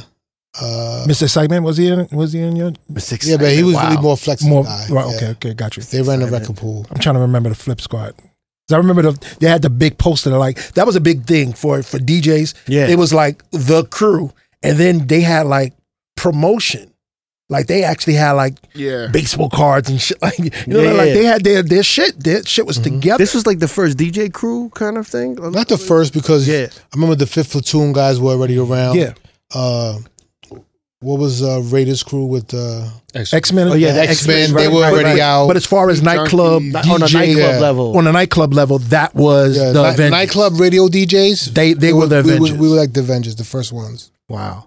So it was almost like you guys were like the first DJ agency a little bit, like kind of. Sounds like a posse. Yeah, kind of. Or just more like a crew. More of a crew, but yes. More of a crew. Yeah. Kind of like we are the best of the best. 100%. And then so when y'all came together, what was the thinking behind the crew? Just that. I mean, we didn't have meetings and we didn't have like a round table. We didn't have a round table and there weren't guys like figuring out how we're gonna take it over the world. None of that shit happened. None of that shit happened. That shit didn't happen to the heavy hitters. Facts. Yeah. That's it. Wait, so the story is you started the Heavy Hitters because you wanted to be in the Big Dog Pitbull. I wanted to be down with the Big Dog Pitbulls. Which is Flex's crew. Right. And it was a record pool. And Flex said no. And then I was like, why? He was like, you know what, bro? Flip Squad was Jessica's thing, and I wanted this thing to really be my thing. And then Flex told me the honest truth. He was like, yo, bro, out of all the DJs, you're the one that gave me the most run for my money anyway, so why would I want you part of my crew? So it was like competition. It was competition. Like big brother, little brother, because buddy heads. Mm-hmm. Damn, that's kind of cold. But I respect it for being But that shit hurt you, nah? Yeah, I was upset. What do you think? Yo, at this time, I'm hearing like DJ Premier wants to be a Big Dog Pitbull. Who was the first Big Dog Pitbull? I don't remember. But tell me this. Now, were you on the radio when this conversation happened? Yeah, I'm on the radio at the time. You're on Hot 97. I'm on the radio. You guys are co-workers and this is happening. Yes. Jesus. So imagine my co-worker tells me, like, nah, I don't want you down with the clique. So I tell DJ Threat. DJ Threat's my DJ Threat is my DJ Quiz at the time. And he was a guy who just helped me set up. He carried my crates. He would drive me to and from the venue. He was from Brentwood, Long Island. He was a roadie. So then I was telling him how upset I was with this decision that Flex didn't want me down to be at the Pebble. He was like, man, fuck Flex, bro. Start your own crew, man.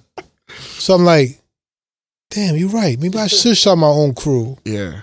And then my handle was the Heavy Hitter DJ ENUFF. That was my handle. So he was like, yo, just take your handle and make that the crew name. What do we mean? call it the heavy hitters, bro. I said, why would you not want to do that? I said, we some fat motherfuckers anyway, heavy hitters. And, we eat chicken and Parmesan sandwiches at 4 a.m, like after the club. This is when we were not on some healthy shit. There was no health. There was no health. We were smoking, right, drinking, and eating. Rest in peace. At any time. Yeah, rest in peace. But you could also tell when a DJ was getting more successful and they were popping more because they started getting a little heavier. Yo, bro. Right? They started getting a little bigger. Fucking with Big, yeah. I gained 60 pounds in one summer. Really? No way. 60 pounds in one summer. 60. Damn. 60, Golly. bro. That's like 3 or 4 shirt sizes and pant sizes, bro. That's a whole, you went from an XL to 3. I went for like a 4X. I was probably an XL. I went to like a 4X. God, and I was like, damn. And back then, the big clothes was a style anyway. So yeah. So it was easy for us to find shirts and pants. Thank you to Carl Kanai. Thank you to April Walker, Walker Wear. They were the ones who had the big sizes, bro. Aniche. Wow. Mecca. So what was the initiation on how you would become a heavy hitter in the beginning? For us, in the very beginning, it was just on like who we liked. But then later on, it was the qualification was like you had to either be a mixtape king or queen, or at least in the game of mixtapes. Mm-hmm. You had to kind of run a few like clubs in your city, or maybe you was a dope producer, maybe you was somebody who contributed to hip hop. Yeah, that's it. So wait, in the initial heavy hitters, who's like the ground floor? Who was the? It was me, DJ Threat, because he helped me with the name. Yeah. And then the first guy I put down was Camilo. Camilo would just happen to be in the city somewhere. And we were in the street, in the van, talking shit. It was literally just like this. Yo, Camilo, what's up, bro? He's like, yo, what's up? What's going on, guys? Yo, we starting this crew called the Heavy Hitters. You want to be down? He's like, yeah, I'm down. Let's do it. Yo, just like that. And so when you got that drop, Heavy Hitters, Suckers. That's Camilo's wife. No way. Yep. Heavy Hitter, Suckers. That's dope. Oh, that's crazy. That's Camilo's wife. That's an exclusive. That's Camilo's wife. But we knew she did the drop. I just heard him with the drop, and I took it. And I said, "This is gonna be our shit." And honestly, it was DJ Clue's fault, because at this time, all I heard was Clue. There's a storm. New shit. Clue. So I was like, yo, the sound bites are probably more powerful than us just saying our names. That's why I never said my name. I was the first one to do that, though. I just want to put that. Oh, shit. All right, Goldie. Just want to put that out there. Goldie, you know what happens in this podcast when somebody says they did it first? Nah, I know that for a fact. Call Clinton Sparks and see how that went. That's dope. Nobody was using their name like from a record or basing their name. They would say their name. Or if they were a DJ for like a rapper, then they would use what the rapper said, their name, and then start incorporating that into their shit. But I had mine from the door. Goldfinger. He wants to let you know. That's crazy. Because I never wanted to say my name. I never wanted to talk. So that's 500 more comments to your thing right there. That's my It helps that he had a fucking famous movie fucking conglomerate after There you go. After him. It helped. Goldfinger. Yeah. Still watch that shit to this day. So then the Heavy Hitters, so like, did you kind of know you wanted to debut this on Hot 97? Like knowing that Flex, like, yeah, I want to show Flex I got my own crew now kind of shit? Or I mean, that's not where my head was. It wasn't. It was more like just let me do my thing. This is my thing. Now that you look at the Heavy Hitters now, which is like become international, pretty much. I mean, how many Heavy Hitters are there? It's about more than Wu-Tang. I think we're at like 120 now. 120. Yeah, and I'm trying to slow it up. You're trying to slow it? I'm trying to, because my thought process is like, how could I be tight with over 120 people? There's no way. Right. Like when you first start something, you got 5 people, maybe 10, and you could navigate through that. You could talk, you could build with them. But then when it gets in the 50s and 60s, you got to have conference calls and you got to have Zoom calls to kind of like see where everybody's heads at the same time. It's difficult. So like, oh shit. I remember I had quiz on. I was kind of asking, like, being a heavy hitter, right? What does it entail? Like, what is the benefits of it? The perks of being a part of a, At this point, I don't even fucking know. Ask them. They'll tell you more than me. We see you guys take lavish vacations and shit. So I'm like, now we do on the regular. Yo, let me tell you one of the strengths of, like, you know, you go to like a mix show power summit or something like that, right? Yeah. And then you meet all these different DJs from all these different places that you've never been before, or you never been around them. And then it's like one thing they have in common. Oh, they heavy hitters. And it's like one from every city. It's like a gang, but they all just play records. Mm-hmm. The shit is impactful because now if he plays a record and he tells his crew, we leaning on this record, that record gets broke. Yeah. And in New York, that means something. But if you got everybody across the country on the same accord, it's powerful. You know what I mean? That was very key in the early 2000s in LA.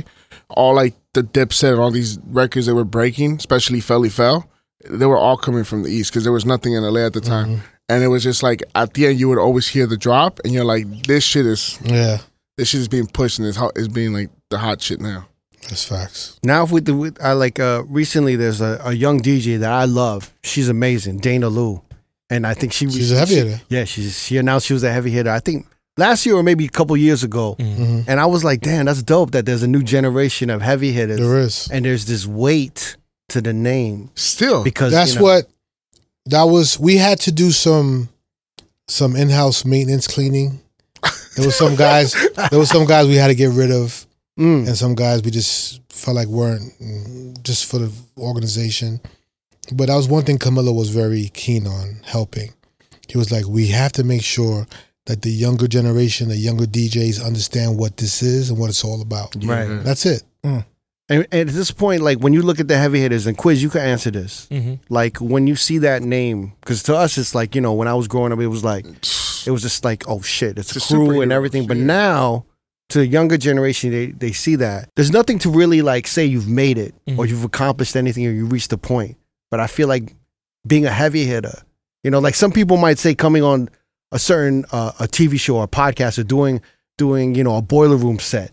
That's their way of saying they made it. Right. And I feel like even when Dana Lou, that was kind of a point of like, yo, I'm like, you know, y'all got to kind of take me seriously a little bit now because I'm a heavy hitter. And it's like a stamp. Yeah, for sure. You know, for you, right, you kind of explained it that way though. Yeah, of course. It's just like for any DJ. And then how it becomes kind of like, well, if I'm going to Miami, I know there's heavy hitters in Miami. And there's someone that to kind of look out. You want to know the real intricate?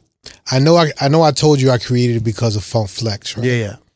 But the origin, disc jockey thing came from this idea. Mm-hmm. Ricky Lee, I don't know if you guys know who he is. Yeah.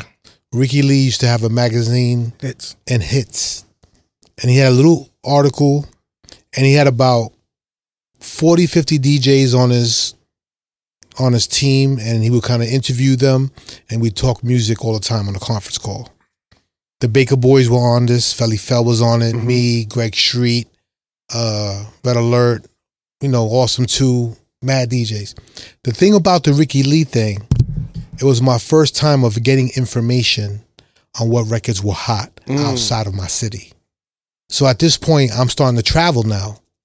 Remember, you guys heard my European story, how I went to Paris and Switzerland. So I'm already a traveler. This is mid-90s. So towards the late 90s, this was happening with, it's probably in the mid-90s too, with Ricky Lee. And I figured, you know, this would be a great way to get the information from the disc jockeys. So now, if I ever want to go to the Bay to DJ, hot as shit. I could tap in with somebody. You know what I mean? Mm-hmm. Like, that was always my thing. Because they would be like, yo, son, you can't play the LA shit in the Bay. It doesn't always work. Right. You got to figure that out. There's a twist to it. So I'd be like, oh, shit. You know, so it's those moments and those things that help me. Yeah, whether you have that network of communication, of information being spread on what records are working where. And it's not just records. Yeah. It's literally culture. The DJs are going to tell you where to eat. Culture. What nightclub, where to go. Don't fuck with that bitch. She's dirty. Don't fuck with that bitch. She'll set you up. Yeah. Don't fuck with those dudes over there. They'll get you killed. Like, that information is very important when you're traveling. Very much so. Yeah. Fraternity, in a sense. And the ill shit is like, you go to a city And it's like you almost kind of like know you're at home to a certain degree. Yeah. You turn on the radio and you're like, heavy hitters. And you hear it, whatever city you in, you're like, okay, I know what this vibe is about. Yeah. You know what I mean? Yeah. It's a brand. Yeah. It's like, and it's an international brand. So that's what makes it even more powerful. Because you got all these DJs from all these different places. They're going overseas too. Not just him. You know what I mean? Yeah. So it's a really good look. It's a really good look. Yeah. So I kind of want to rewind back a little bit. Go, man. Go rewind. I want to rewind a little bit back. Okay, go ahead. You're back. So like I want to know how from, Biggie passing and how you felt in like, obviously how you felt when he passed and where you were in your career. I was sick to my stomach. I blamed hip hop for him dying. But I didn't really understand the aspect. I mean, I understood it, but then I didn't know who to point my finger at because I knew too much.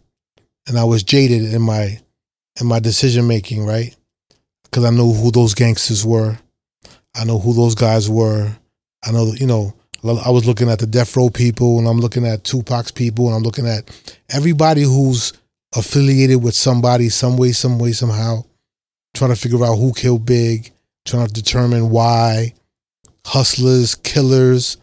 So your brain goes into overdrive. Yeah. And then you get frustrated because there's no answering. And then you hear some street guys say, "Oh, whoever killed Big, he's gone. We took care of that already."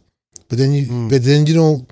There's no proof. There's no closure. There's no whatever. There's no closure. But I'm sick to my stomach. So there's a guy named Wayne Barrow. He's in charge of the Biggie estate. He was Biggie's manager. I felt like he saved my life a little bit because I was depressed. I wasn't gigging. You wasn't motivated. I didn't want to move. I didn't even want to go outside the city anymore. Nothing. I was so devastated.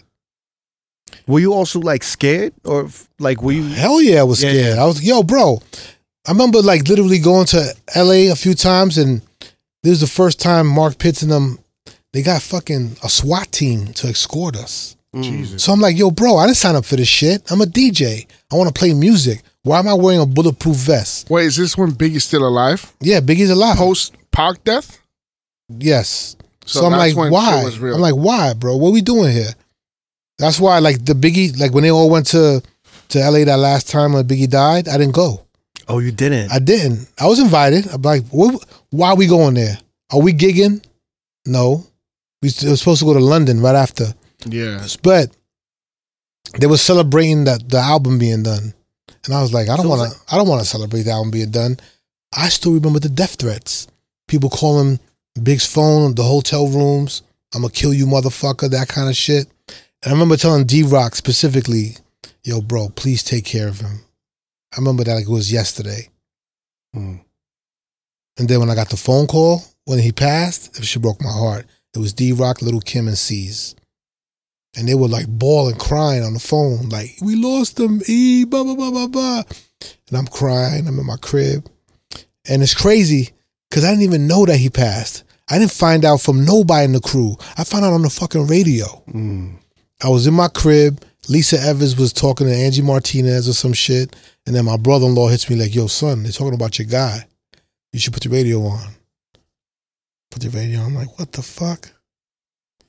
Yo, my uncle died. I didn't cry at his funeral. This dude Biggie dies. I'm losing my shit. Like, and it's all because I felt like I knew he was gonna die. Does that make sense? Like, I was like, why are we going to LA? For what? I was so against it. I was like, why we can just stay here? What's the sense of, Pac had died already. Right. Yeah. And Pac, I don't care what nobody says, Pac has a different kind of fanship that's different. He has a cult following. Yeah. It's different than the Biggie following. I'm sorry. The Pac following is a whole different thing, bro. It's different. Like, his fans, like, they really ride or die for him. Yeah, I'm from LA. But you understand that, right? Yeah, it's just like his word is just Bible. There's no way around it. That's it. Whatever he said on Hit 'Em Up, that's what it was. Yeah. And growing up, we knew every word to that shit. But I see what you're saying, because Biggie, when you see the funeral videos and all the imagery, it's a hometown hero. And Pac never had that. Right. Pac was the spokesman, the Malcolm X, the big speaker, but Biggie was like, you know, like when Barry Bonds, like he was just a big fixture. That's true. So I see what you're saying. Yep. So then you're depressed. You're unmotivated. I'm depressed. And you're you're in a weird place in your career where I'm like, I don't know what to do at this point. So then Wayne Barrow calls. Yeah. Yo, we got this gig for you. I'm like, what gig? We want you to DJ for a girl we're managing. What's her name? Her name is Queen Pen. Oh, wow. So I ended up going on the road with Queen Pen. Now, she's another Brooklyn legend, too. Yeah. Mm-hmm. So I ended up going on the road with her. And she has parties a party. Yo, no? It's lit. Yeah. I'm having a whole different good time with her because, like, I'm around nothing but women.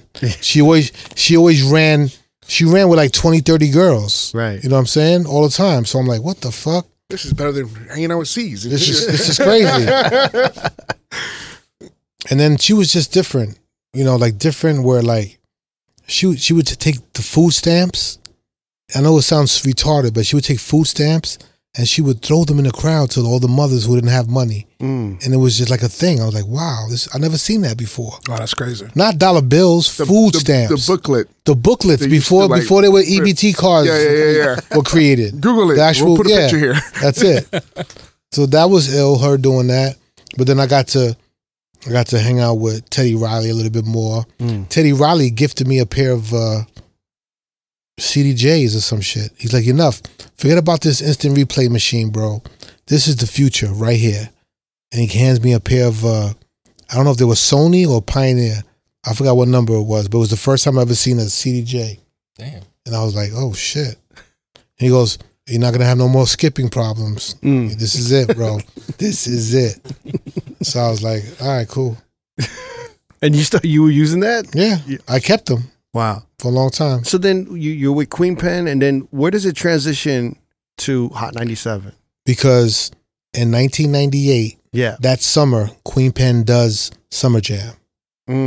So I'm doing Summer Jam now with Queen Pen. The program director, while I get off the stage, is like, hey, I want to talk to you. I said, yo, Tracy, stop fucking playing games and hire me already.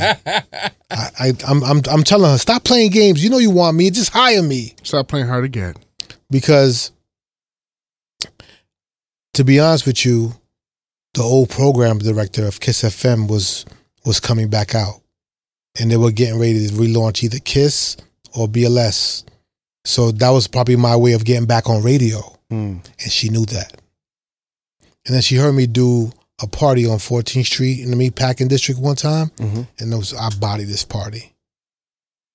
This is when I Can Love You was out by Mary J. Blige and Kim. I remember killing this party, and she was like, and this is the funniest shit. So the program director goes to Cypher Sounds and says, yo, I'm trying to hire this dude. He's amazing. He's Biggie's DJ. You ever heard of him? DJ ENUFF. They're all laughing. They're like, yeah, that's our guy. Yeah. He's been down with us for years. So she thought she was bringing like this new guy into the fold. Like she scouted you. She recruited you. Yeah, all that. You found a diamond in the rough. But that was a good time, man. So thank you to Tracy. We call her the Ice Queen. Ice Queen, yeah. Ice Queen. Tracy. And then so you were on Hot 97. Yep. August of 98. August of 98. That's it. That's when I started. Crazy. Still there. Still there. 26 years later. 26 years. When you go back and you remember, is there any kind of like pivotal moment where you think back where you like broke a record or you really made a name for yourself? There was too many of those to count. Too many? But some, I'm going to tell you like weird ones. Okay. Like me playing Gnarls Barkley for the first time on the radio. The Crazy record? Yes. And Angie Martinez is my partner at the time. Yeah. She's interviewing Mary J. Blige. And then when the interview's over, I see Mary in the corner while I'm playing the Crazy record. And she is breaking her neck. Like, what the like breaking her neck. Yeah. And then she comes out the studio and she's like, what the fuck is that? I'm like, this is Gnarls Barkley, the CeeLo guy, the CeeLo Green dude. She's like, what? And she's like, so it was those moments where I realized that even though we were a hip hop radio station, yeah, I was trying to teach my listeners that sometimes there is something more than just hip hop. You did that. You did that a lot, though. Yeah, so that's the thing that we're trying to do. I remember you playing like, I could be wrong, but I remember you playing like Bob Sinclair records or like even all the time. Yeah. But we were hearing on Hot 97. Like Hold On, those records. Yeah, I play them shits all the time. But you were the first, like you were one of the only ones really trying to cross that boundary and bring like you knew that it was popping in the clubs and it was popping in. You know what it was? Yeah. At that particular time, when I was doing that stuff, it really was just a tale of the backyard I was in. So, like, I would think of all the clubs. I don't care if it was Bungalow 8 or if it was fucking the Sheets and Pillows and Beds and all these clubs that we had in the city at the time. Mm-hmm. It was just it was a soundtrack. Right. That's all it was.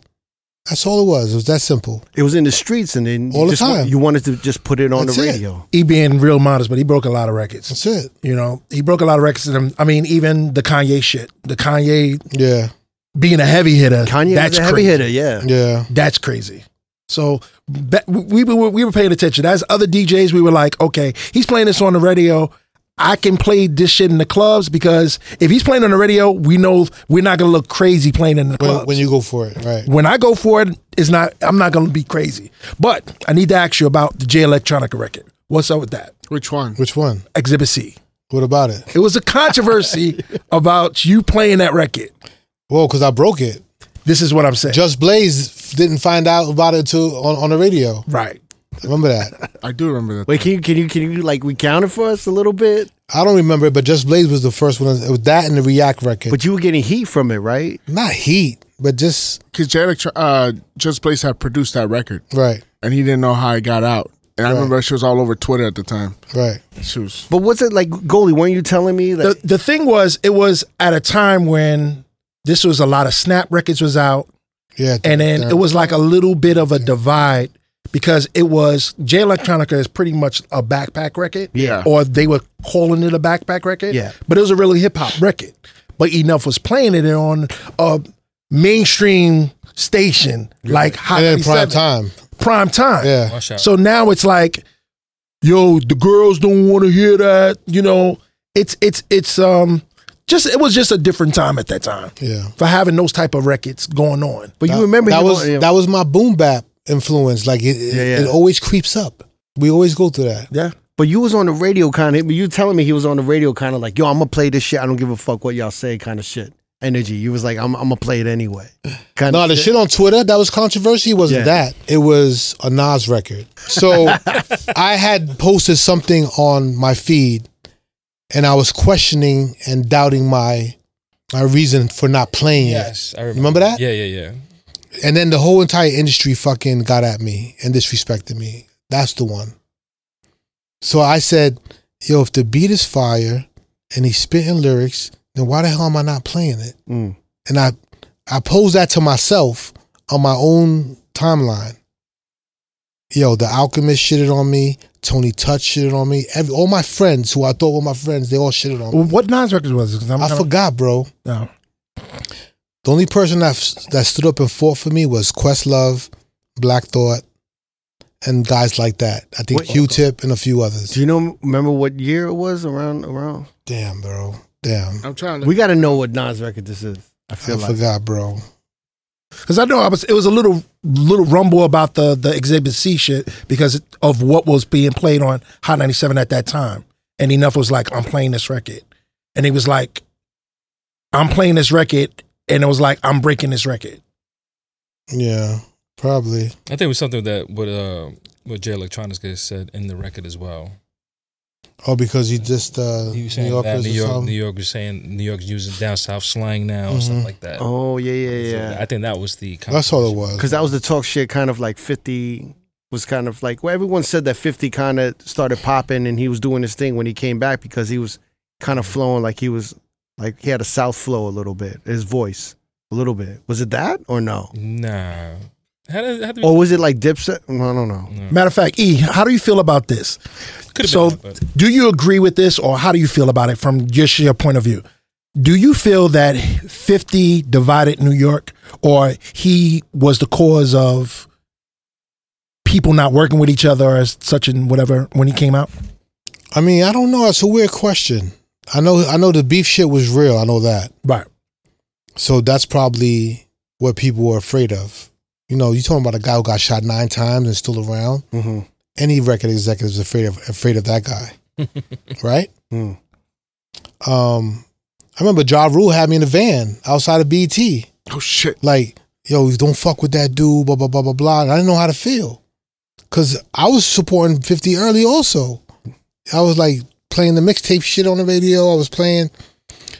The crazy part is, you'd be surprised of how much shit I didn't know was going on. Like the whole murder. Yeah. I don't believe. I was playing it on the radio. Right. I had no idea. It was a diss record. It was a diss record. Right. I had no idea. I'm just I'm happy I'm playing a record. Right. That's it. Sometimes you don't understand the subliminals or the shit that's going on. You're just playing music. So when you played that, were you getting a call from Irv or no? Nah. I mean, no, but 50's team was happy. Right. They thought I was crazy, but it was fun. So like, I don't know, what would you say was the most hectic time for you in Hot 97? When dudes came up to the radio station with guns and they're ready to shoot me. I'm like, what's happening here? Mm. You know, like official dudes would come into the station like, yo, we run Brooklyn, son. Don't get it twisted. And they got pistols out. But what are they beefing with you about? What were they upset They just about? want you to know that they run Brooklyn. That's it. They're not beefing with me because I did something to them. It's just sometimes who you hang out with or who you're with. You know, they try and check that. Like, yo, be careful who you hanging with, homie. Like, you know, that kind of shit. Wow. Oh, shit. So then, like, at that time, I was doing the afternoons, or I would think I was just doing mornings still. And I'm like, yo, this can't happen. This is my job. And then we got security for the first time on the 7th floor because it was only downstairs. So if they got past them, mm-hmm. Once they got upstairs, done deal. We done. Is that before the 50 shooting that happened downstairs? Is that before or after the 50 shooting that happened downstairs? Man, I don't know. That shit.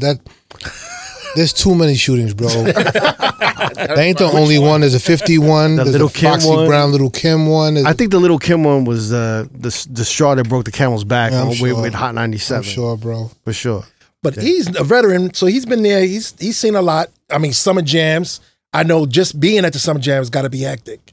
And now, you got, 25 in? That too. 26. 25, 26, yeah. 26. Because I always heard the summer jams was like, that was when you couldn't play this record because this person was performing. They could be there. Yeah, I would talk to Big Ben, and he always said, Mr. C always murdered it. Mm-hmm. And he's like, he always did. I just want to be right there with Mr. C and keep that energy up. And then after a while, ENUFF was fucking hosting. He would come out and introduce motherfuckers. But it's always like some drama happening because one person's not getting along with the other and always beef. Always something. And how do you, like, y'all just ready for that after you gotta be ready for it. The year Nas wanted to fucking lynch Jay-Z on stage. That was crazy. The program director says, we're not doing that.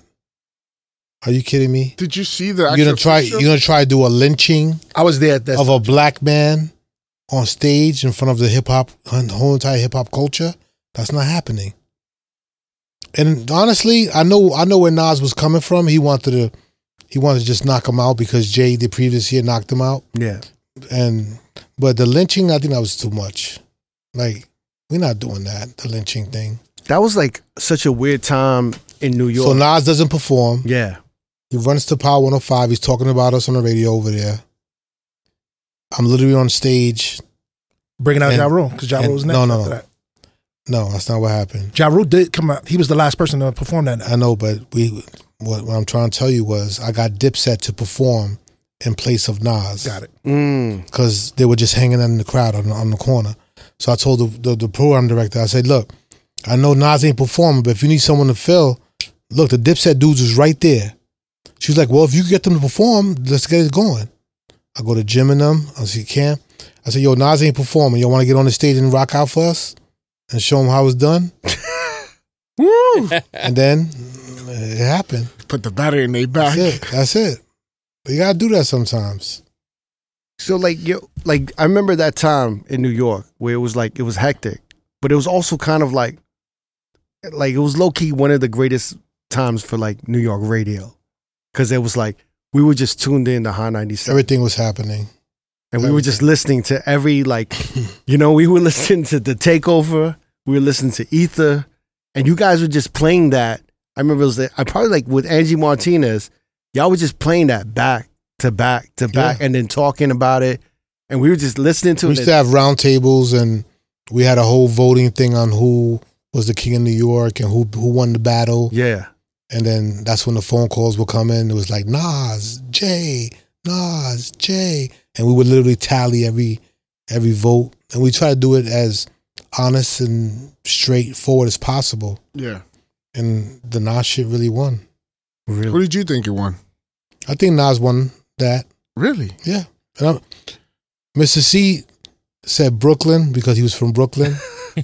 LA thought Jay-Z won. And then Jay-Z was like, I was like, Jay's probably mad at me. He goes, nah, if I was mad, I would have tripped up ENUFF on the way into the building. So I was like, he was mad. And then me and Jay, I don't care what nobody says, me and Jay were never the same after that. Really? I felt like, nah. Because I remember early when Jay was like becoming the president of Def Jam at the time, he had those conversations with me like, yo, bro, I need your help. You are one of the premier DJs. I got this position. I got to look good, blah, blah, blah, blah, blah. So, like he was that guy, And then after that, I feel like I never talked to him again. Wow. That's all. Wait, did you like, what did you feel about Super Ugly? Did you feel like... It was all right. It was all right? You know what the problem was? Yeah. That's the problem. The problem is that you're basing 2-3 different songs, and then there was the Nas Ether record, and then Super Ugly was something different. Right. But if he was to like pair up Takeover versus Ether, I would take Takeover all day. Yeah, me too. Yeah. The fact of the matter is that Nas came out with a record, H to the Izzo, that was before he came out with Ether. So really that was supposed to be the record that went up against Takeover because that was his response. But then he waited till the album came out and put on Ether. And then after Super Ugly came out, and then it was like Super Ugly versus Ether. It wasn't really that battle. It was really the Takeover versus Ether. You know what I mean? Right. Yeah, because I remember it was like the battle kind of ended after Super Ugly because like I think Jay took it back, right? He said his mom was embarrassed and shit like that, and everything happened. I want to fast forward to now because we were kind of talking about this, and like with New York hip hop in the state that it is, like Ice Spice is the biggest, one of the biggest rappers out right now, repping New York, and then we've been hearing like her production with Riots and everything, and your relation with the producer Riots. That's my son. That's your son. Yeah. Let me tell you, I was taken back when I found that out. Yeah. Nobody knows that, right? I was like, yo, good. Nobody they don't knows need to know this shit. Like your contribution to hip hop is even in a different level that your son is doing something. My son is killing it. Wait, why do you want to keep it low? Because, sometimes what we forget is that our kids have to live in our shadows. Right. And we don't want that for our kids. If you want true success for your child, you don't want him living under my shadow at any way, shape, or form. I don't want that. So I want him to get his own merits, his own flowers and everything based on him doing what he's supposed to be doing. That's it. Yes. Not because I'm his dad. How old is he right now? 23. 23? Yeah. Oh, yeah. Thanks for shouting out my son. No problem. When he was born. No problem. I remember that. That was a big deal. Shout out but my he's son. 23 and he has hit records. Yes, sir. Stop playing with him, right? You thought I was feeling you? That nigga a munch. Nigga eat it, he ate it for lunch. Bitch, on my body, I get what I want, like. You thought I was feeling you? I was feeling you. Stop playing with him, right? My baddie gon' get what she like. So what's your sign, cause I like you. Got a place we can stay for the night, but I'm too shy to invite you. You got a gangster vibe, and I want a gangster boo. One of a dangerous kind, I'm tryna see how a gangster move. Like damn, she in her move. Like damn, she in her move. Like damn, she in her move. Like damn, she in her move. She lit, get money too. Like damn, she in her move. Stop playing with them, Riot. And I'm bad like the Barbie. I'm a doll, but I still wanna party. Pink felt like I'm ready to bend. I'm a 10, so I pull in a Ken. Like Jazzy, Stacy, Nikki.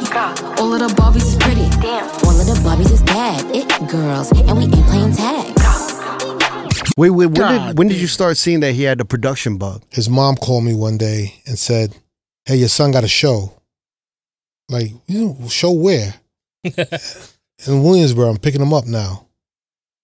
I'm like, yo, he's 15 years old. Wow. He can't even get inside the club. What are you talking about?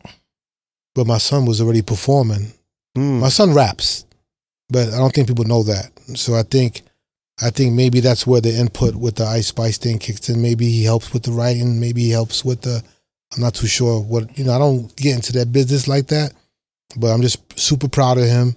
And when I see him do his things, I get teary-eyed and I just don't know how to act. But how do you find out about Ice Spice? How do you find out about this? Like, how do you hear the record? Because my son and the girl, they both graduated from the same college. And then I bought them a brand new laptop when I was in need of a laptop. And I bought him the super fast, the high end, the fly ass laptop. So he makes all his beats off that laptop I bought him. So it was a great investment. No, I'm just saying, as DJ ENUFF, how do you find out about the Ice Spice record? He sent it to me. He just sends it to you, like, check this out. Check this out. Tell me what you think. Yeah. So which record did you hear? Like Clarity or any of these? No, my first record I ever played on her was, I think it was a Bully Freestyle, and then there was a record, In the Name of Love, or Name of Love. Yeah. That shit. That was my shit. But was he like showing you his beats before? Like, yo, what you think of this? What do you think? Yeah. Because you seem kind of detached from it. I have some of the beats. Yeah. And I with a day there. Yeah, because it's not a DJ ENUFF thing. It's a Riot thing. I'm clear on that. So he's not asking you to come to the studio or check this out? He's not telling you, yo, what do you think of this beat? Should I play this? No, he's doing him. That's dope. That's dope. Yo, that's really shouts dope. to him, bro. That's incredible. So then when Thought I Was Feeling You pops off and it goes viral, I remember when I saw that video and I didn't know who the fuck Ice Spice was or anything. The second I saw that video, I was like, that's gonna be a hit. Yeah. That's gonna be a hit.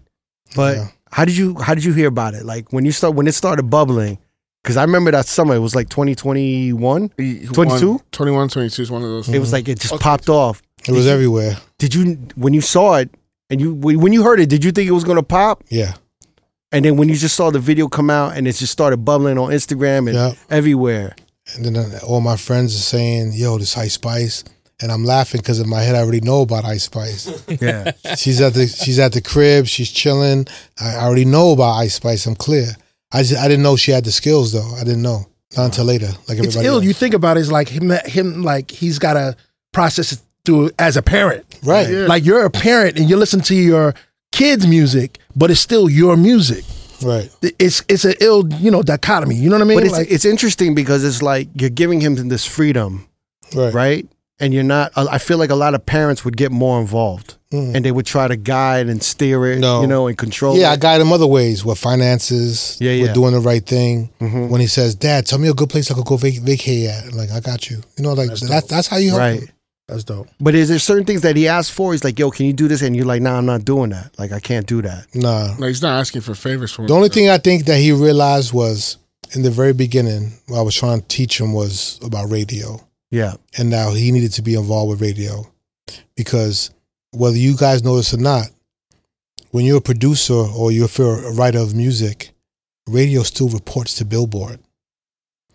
And without those reportings going to Billboard, he's not going to be the number one producer or the number one writer. Right. So then he came back around, was like, Dad, I need you. So I was like, yo, bro, I'm here. I never went anywhere. So it's almost like, as a father, you have to sometimes let your kid fall down before you actually pick them up. That's the hardest thing. That's the hardest part. That's the hardest part. It is. But I'm super proud of him because he's killing it. Oh, he's crushing. He makes a whole lot of fucking money. He's rich. It's great. It's great, bro. It's great. I love it that you still take it as a fan. Like you take his music as a fan. Like you just wait till something drops or premieres and you're like, oh shit. Like it's kind of a crazy moment for you because as a DJ, you're like, oh, great music, I can play, but also it's like your kid. Yeah. That's incredible. But it's also like in this era that we're in where nepotism is so strong. Like every parent is putting their kid on. And it's just like it's honestly how a lot of motherfuckers are getting put on now. But there's actually nothing wrong with that though, man. There's nothing wrong with that. Shit, anybody would have the opportunity to do something for somebody that they love, they would do it. But it's a yes or no kind of thing. I think I'm in the middle of it. But he's earning it. He's getting fucking. No. Like I'm saying, doing his shit. Like I'm saying that ENUFF is kind of letting him. You giving him the freedom to build his own name and do it on his own. Yes, kind of knowing that it can't be like, well, because I feel like motherfuckers will automatically talk shit like, yo, ENUFF, she's an industry plant, or like, ENUFF I've heard behind the scenes and everything, already, right? Nah, I'm not doing that. I love that he doesn't like that. When he said it's not an ENUFF thing, it's a riot thing. That's it. That tells me everything. That's it. Oh, that's cash. That's dope. Super. He kind of did the Latino dad thing though. He's like, yo, go fell. That's what my dad did to me. Yeah, go fuck up a little bit, and then we'll help you fix it along the way. The special part about this is like your legacy has got a whole nother couple of decades now. 100%. You're hitting a whole nother age group. That's it. Because of this. Mm-hmm. It's fucking beautiful, yo. Yeah, I think so. It really is. It's awesome. Before we're gonna wrap it, I don't want to keep you any longer. No, it's all good. You guys are buying dinner. Huh? Yeah, let's do it. When you look back on like your career, like from where you are right now, what is your absolute proudest moment? Probably seeing my son. That's great. Wow, that's beautiful. And it's like, and the whole thing is like, it's just getting started too. Yeah, just seeing him is everything. I lose my shit when I see him do his thing. I saw him DJ at the Doja Cat concert. He opened up for them. Mm-hmm. So I'm like, yo, I don't ever remember teaching my son how to DJ. I taught his best friend how to DJ. His best friend teaches my son how to DJ. You see how it all goes full circle? That's crazy. Shit. So I'm like, oh shit. And then I'm like, and he's doing it. I'm watching my son DJ and I'm like, man, he's doing it and throwing the music up. Yo, what's up? He's talking on the mic. I'm like, oh shit, that's my guy. So that's my proudest moment. Is there anything that you maybe knowing that your son's starting his career and he's going into this and you've seen everything happen in hip hop, everything happen, and you've seen everything happen in radio and the music industry. Is there like one message or any warning that you give him, or is there any fear that you have that you just don't want to happen? The only fear I got is I want to make sure he spreads his love of his production to other artists and to other people. That's it. I want to make sure he spreads himself out so that he's not just his eggs aren't just in one basket. That's it. And just stays like versatile, kind of like, and keeps it open and free. Amazing. Because it doesn't last forever. Look at the greats. We all thought they were going to be here forever, right? A lot of them ain't here. Mm-hmm. Yeah. ENUFF. Crazy, thank you so much for coming through, man. This was dope. No, we appreciate it, man. Yeah, we appreciate it, man. Honestly, I wish I could have you back, maybe, and we can talk a little bit more. We'll figure it out. I'm down. Yeah. Club killer DJ ENUFF. Yeah. Yeah, I just had to give him props because in the clubs, he was a problem. Nasty. We didn't even get into the clubs at all. Yeah, I was trying to save him some. I know. There has to be a part people know the radio, so they don't know how bad this motherfucker was in the clubs. He was nasty. I can just imagine. Yeah. But yo, ENUFF. Thank you so much. Yo, Quiz. Thank you. Goldfinger. Thank you so much. ENUFF. No problem. This is like a legendary episode for Let's me. do it again, bro. I'm here. You here? Yep. We can do a part two? 100%. Let's run it. All right, DJ ENUFF. Thank you so much. No problem. All right, y'all. I'm on the road. Thanks for tuning into the Road Podcast. Don't forget, every Wednesday we have new episodes on all major streaming platforms. And every Thursday, the video versions go up on our YouTube page. Please subscribe to our channel, youtube.com/Road Podcast. And to find exclusive clips of the pod, please visit youtube.com/DJ City. And we'll see you next Wednesday.